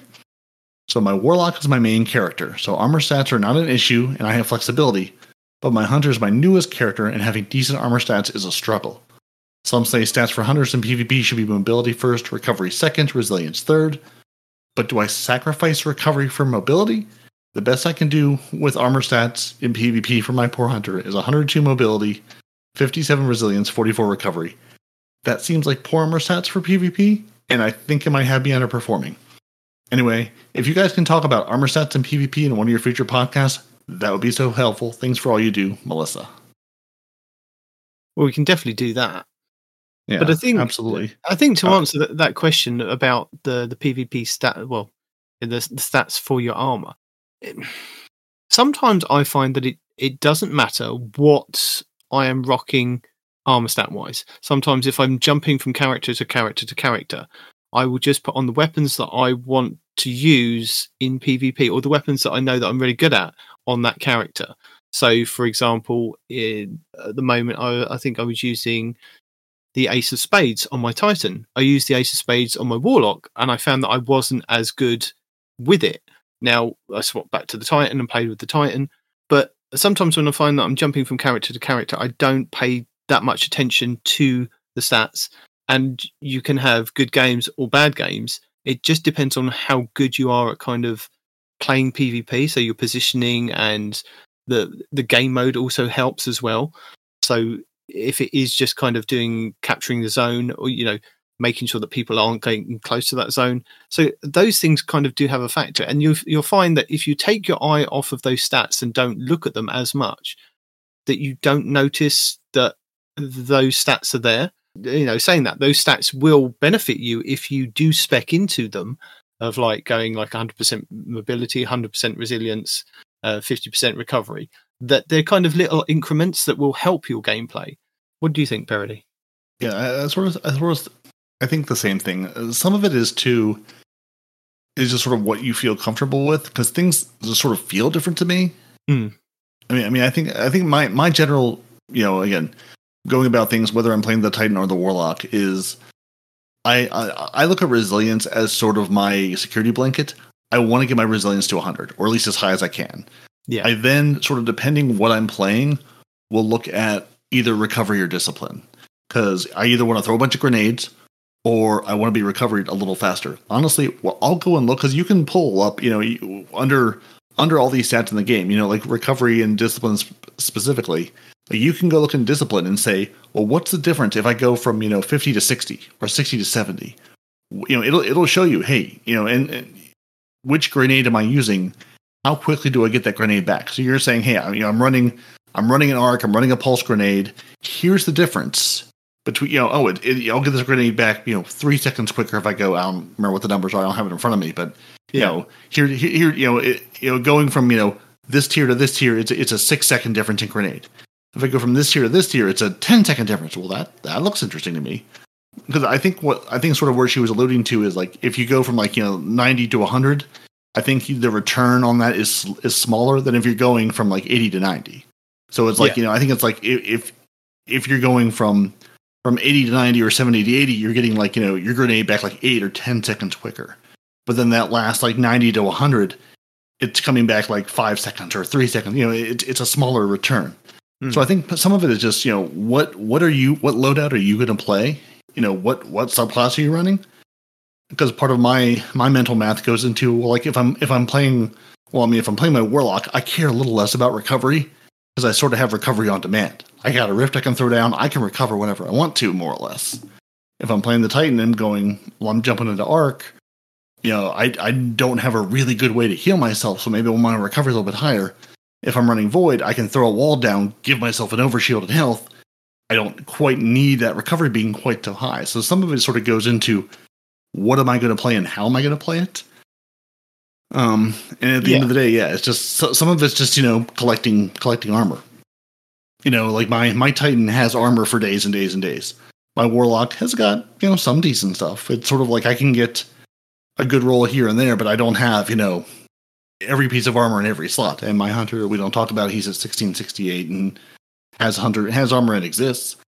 But I think, and that's what things like Iron Banner or, Solstice is really good for, saying, let me just go play that event on the character with the rolls of armor that I don't have that are quite as good, and just sort of collect those armor rolls. For years, and I know we've featured a number of different people talking about armor and builds and what you should do and how you should do your armor stats and all these things, and what ghost mod you should put into your ghost in order to try to get the stats where you want them to fall. So I know some of it is just a numbers game of play the game in horde armor and then go to D2 armor picker and say, what can I do with this? Yeah, I mean, that's where I was going to point you in the direction, or point anybody in the direction of. If you go to D2 armor picker, and that's d2armorpicker.com, you can link your Bungie account. It will then go through your characters. You can select whichever character you want. You can select whichever exotic you want to kind of use. So, say for the moment, I will point you in the direction of a cool guy video that he put out this week for the Warlocks, using the Getaway Artist gloves. Now, these are the ones that convert your arc grenade, into an arc soul, and you become amplified. And the arc soul has the functions as an autonomous turret, and it works better than the arc soul that you get in the Rift. It's a little bit more aggressive. So he put out a build this week as a complete arc build, and I'll link that in the show notes because it's a really cool video. And as we were kind of playing Warlock this week, I thought it's one to kind of, he was saying that it's kind of slept on in PvP, and he showed you kind of how it dominated. And especially with the new auto rifle that you can get from this season, the Centrifuge, it pairs really well with that. Anyway, going back to D2 Armor Picker. So yes, you can go to D2 Armor Picker. So it knows what stats you've got on all your armor. And you can say, right, I want to use the Getaway Artist. So if you select the exotic armor piece you want for your character, it will then look down every single piece of armor and go, right, what do you want to kind of spec into? So you can spec into mobility, resilience, recovery, discipline, intellect, up to 100. And then you pick whatever you want to kind of stack into that. So if you want to go across the board with 80s for resilience, recovery, and discipline, you can do that. And then it will also then tell you what's available to get up to 100. Say you want to get 100 resilience on your Warlock. It will then tell you what pieces you've got. At the moment, I've got I think there's 65 items that are used, 17 combinations on my Warlock to get up to 100 resilience, 80 recovery, and 80 discipline. It'll then tell you can go up to 30 in mobility. You've still got some stat points available. So if you want to go 40 in intellect, you can still do that. And then 30 in strength. And then that'll whittle it down to it's given me 2 combinations generated. It will then show you what mods that you need to then equip, what armor pieces you need to do. You can copy that to a clipboard, which you can then take into your Destiny Item Manager loadout. And then it will highlight those in your Destiny Item Manager for you to then transfer across. It'll also tell you if you need to upgrade them. So if you need to masterwork them. So if you need to masterwork them, it'll also tell you if you need to do that. You can also click buttons to say, do it without masterworking. So just show me what I've got currently that I've got available in upgrading. But the good fun thing about this is that it tells you, if you go onto the stats, it'll tell you the tier 0 resilience of, for a Titan, how many hit points you get. So a tier 0, 185 hit points. PvE damage is 0%. Rally Barricade comes back in 45 seconds. The Towering Barricade comes back in 57. And the Bastion Barricade comes back in 1 minute 57. Now, if you then scroll through, go from 10, 20, 30, all the way up to 100, it tells you each stat as you go through. So at tier 10, it gives you an extra 15 hit points. So it takes you up to 200. PvE damage reduction is 40%. Rally Barricade comes back in 16 seconds. Tower Barricade comes back in 20, and the Bastion Barricade comes back in 41. And it'll do that for the hunters for mobility, because hunters are the ones that need the mobility. So for a tier 10, it gives you a speed increase of 40%. Walking speed is an increase of 7 milliseconds. Strafe speed is 5.9. Crouch speed 3.85. Marksman dodge comes back in 14 seconds, Gambler's dodge 19, and Acrobat's dodge in 41 seconds. And then for recovery for your Warlocks, it will tell you that tier 10, the regeneration is 6.0 seconds, and your Rift will regenerate in 0.41 seconds. So you can see there, and it will tell you how quickly these kind of come back. So you can see the difference between a tier 8 and 100, or tier 8 and 9, or 7. So you'll be able to see what's actually going to come back quicker. And it'll also tell you that for the discipline for your grenades, your intellect for your super, and your strength for your punchy abilities. So depending on what you want to kind of spec into, it will give you what you kind of need to do. But I would recommend possibly for a Warlock, and if you're going to go with the Getaway Artist, probably recovery 100% and your discipline 100%. That then, for me, that leaves me with a resilience tier of 6%. But if I'm using the recovery and the discipline very well, with getting the arc buddies up every couple of seconds and keeping them up and standing in my wells and using those, the difference between the tier 6 and the tier 100, I mean, the hit points is 192 resilience at tier 6. Whereas tier 10 is 200. So it's only a matter of 8 hit points. And then, it differs for the Titans. So my Rally Barricade will come back in 24 seconds, Towering Barricade 30 seconds, and Bastion in 1 minute and 3. But if I'm on my Warlock, that kind of doesn't matter. That's just kind of my resilience. So you can see where it kind of has an effect on your character for those different stats. I mean, you don't necessarily need to be 100 recovery. You could possibly, for me, I could possibly take that down 1, but then that would increase my resilience up to tier 7 and give me another couple of hit points. So yeah, it swings and roundabouts, and use D2 Armor Picker to have a look at what you've got and what you kind of build into. And you'll learn a lot more about how that works, but then you'll go into some games and you'll get 2-tapped with a scout rifle, and you'll go, how did that happen? And it's not until you kind of look at what they're using, they may have had a rampage on, they could have got a kill clip on there. you just never know. So sometimes even having 100 resilience on a Titan standing in a barricade with a bastion overshield just still doesn't have any effect. It's just they do whatever they're going to do in PvP sometimes.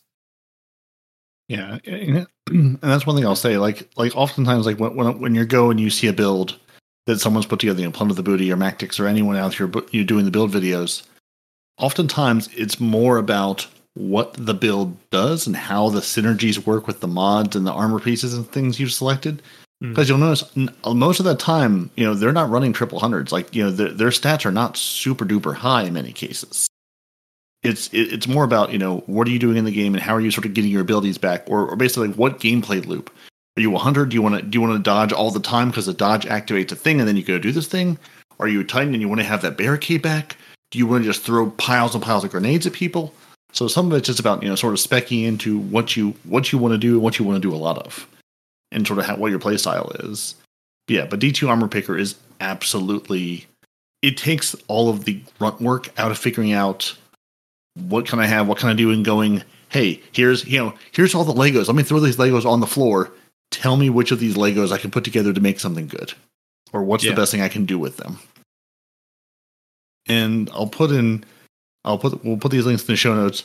One, Mr. Sweaty Spooks himself, which also, if you're not listening to the Blueberry Lounge, you should go check those guys out because they talk about PvP and have a focus on PvP.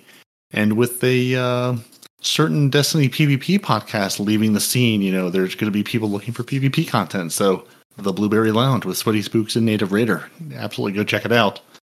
But Sweaty put out a video earlier this month about Destiny 2 PvP basics. It says for beginners, but he goes through things like, how mods work in PvP, Hunter stats, Warlock stats, and Titan stats, explaining builds, explaining how those stats work together. So that's a good, 9.5 minute, not quite Deacon approved, but, pretty close video, just sort of going over some of this. For, like the Warlocks specifically, again, and honestly, for the most part, Warlocks and Titans, I think people sort of say, resilience and recovery are what you want, and then sort of build into, discipline or whatever you're looking for next. Hunters put a little more toward mobility because that's what gets their class ability, their dodge back quicker. So that's just sort of the basic, sort of overriding principle people use. But Apathetic has a video he just put out in like 2 weeks ago for Perfect Your Warlock build, best stats for PvP. And he goes over every single stat, mobility, resilience, recovery, discipline, intellect, strength, and ranking of importance. How all those stats work together and sort of which ones you want, what they do, how they benefit you.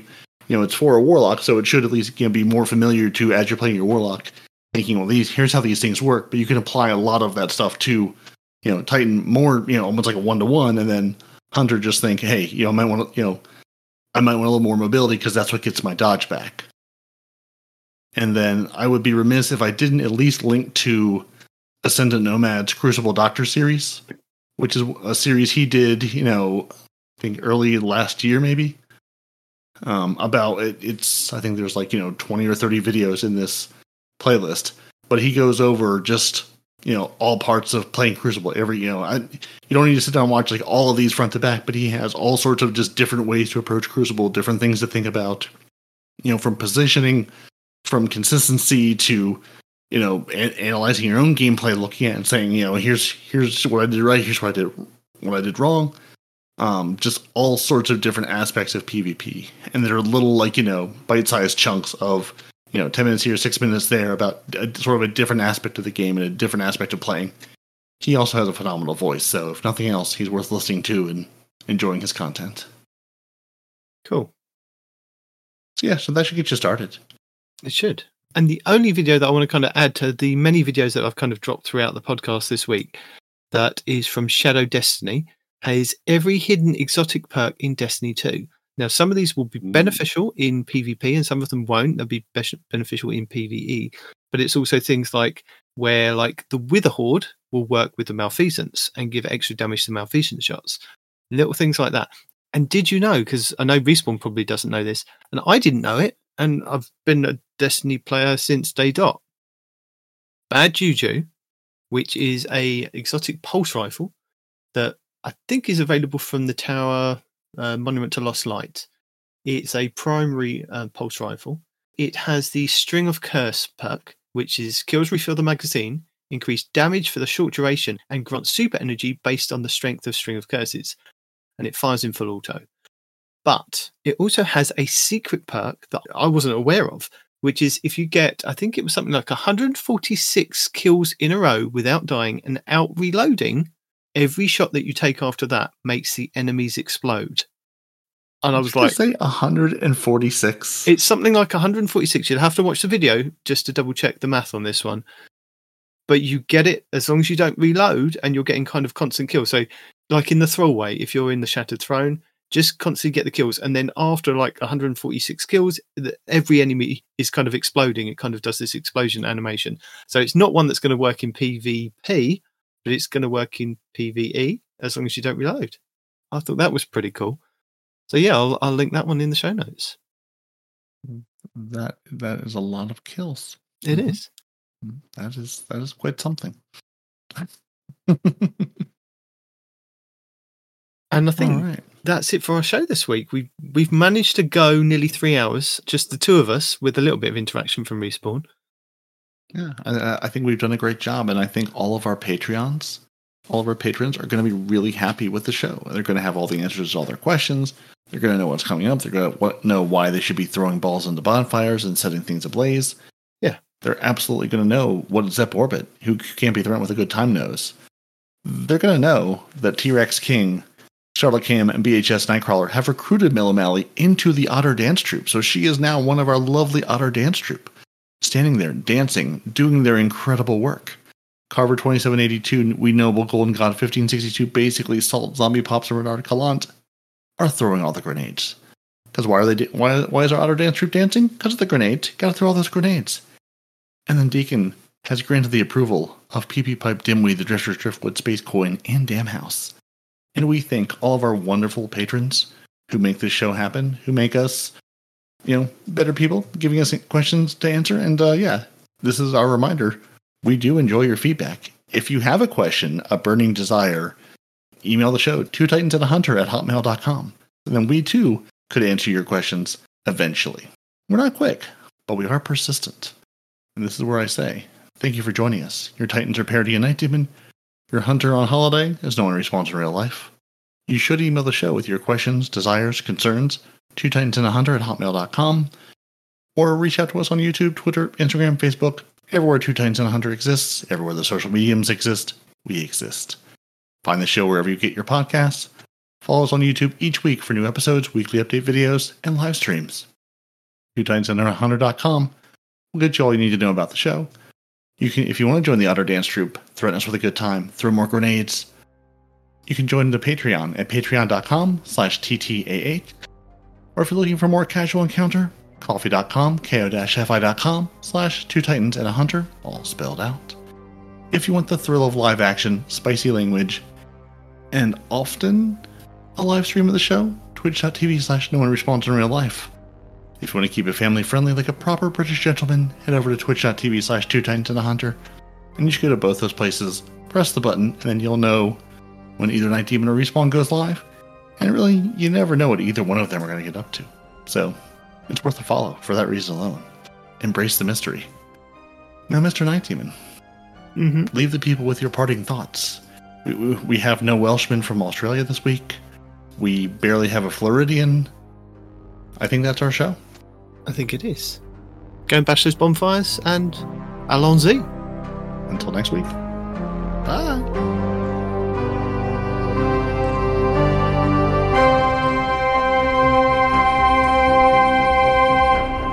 Two Titans and a Hunter, a Destiny 2 podcast.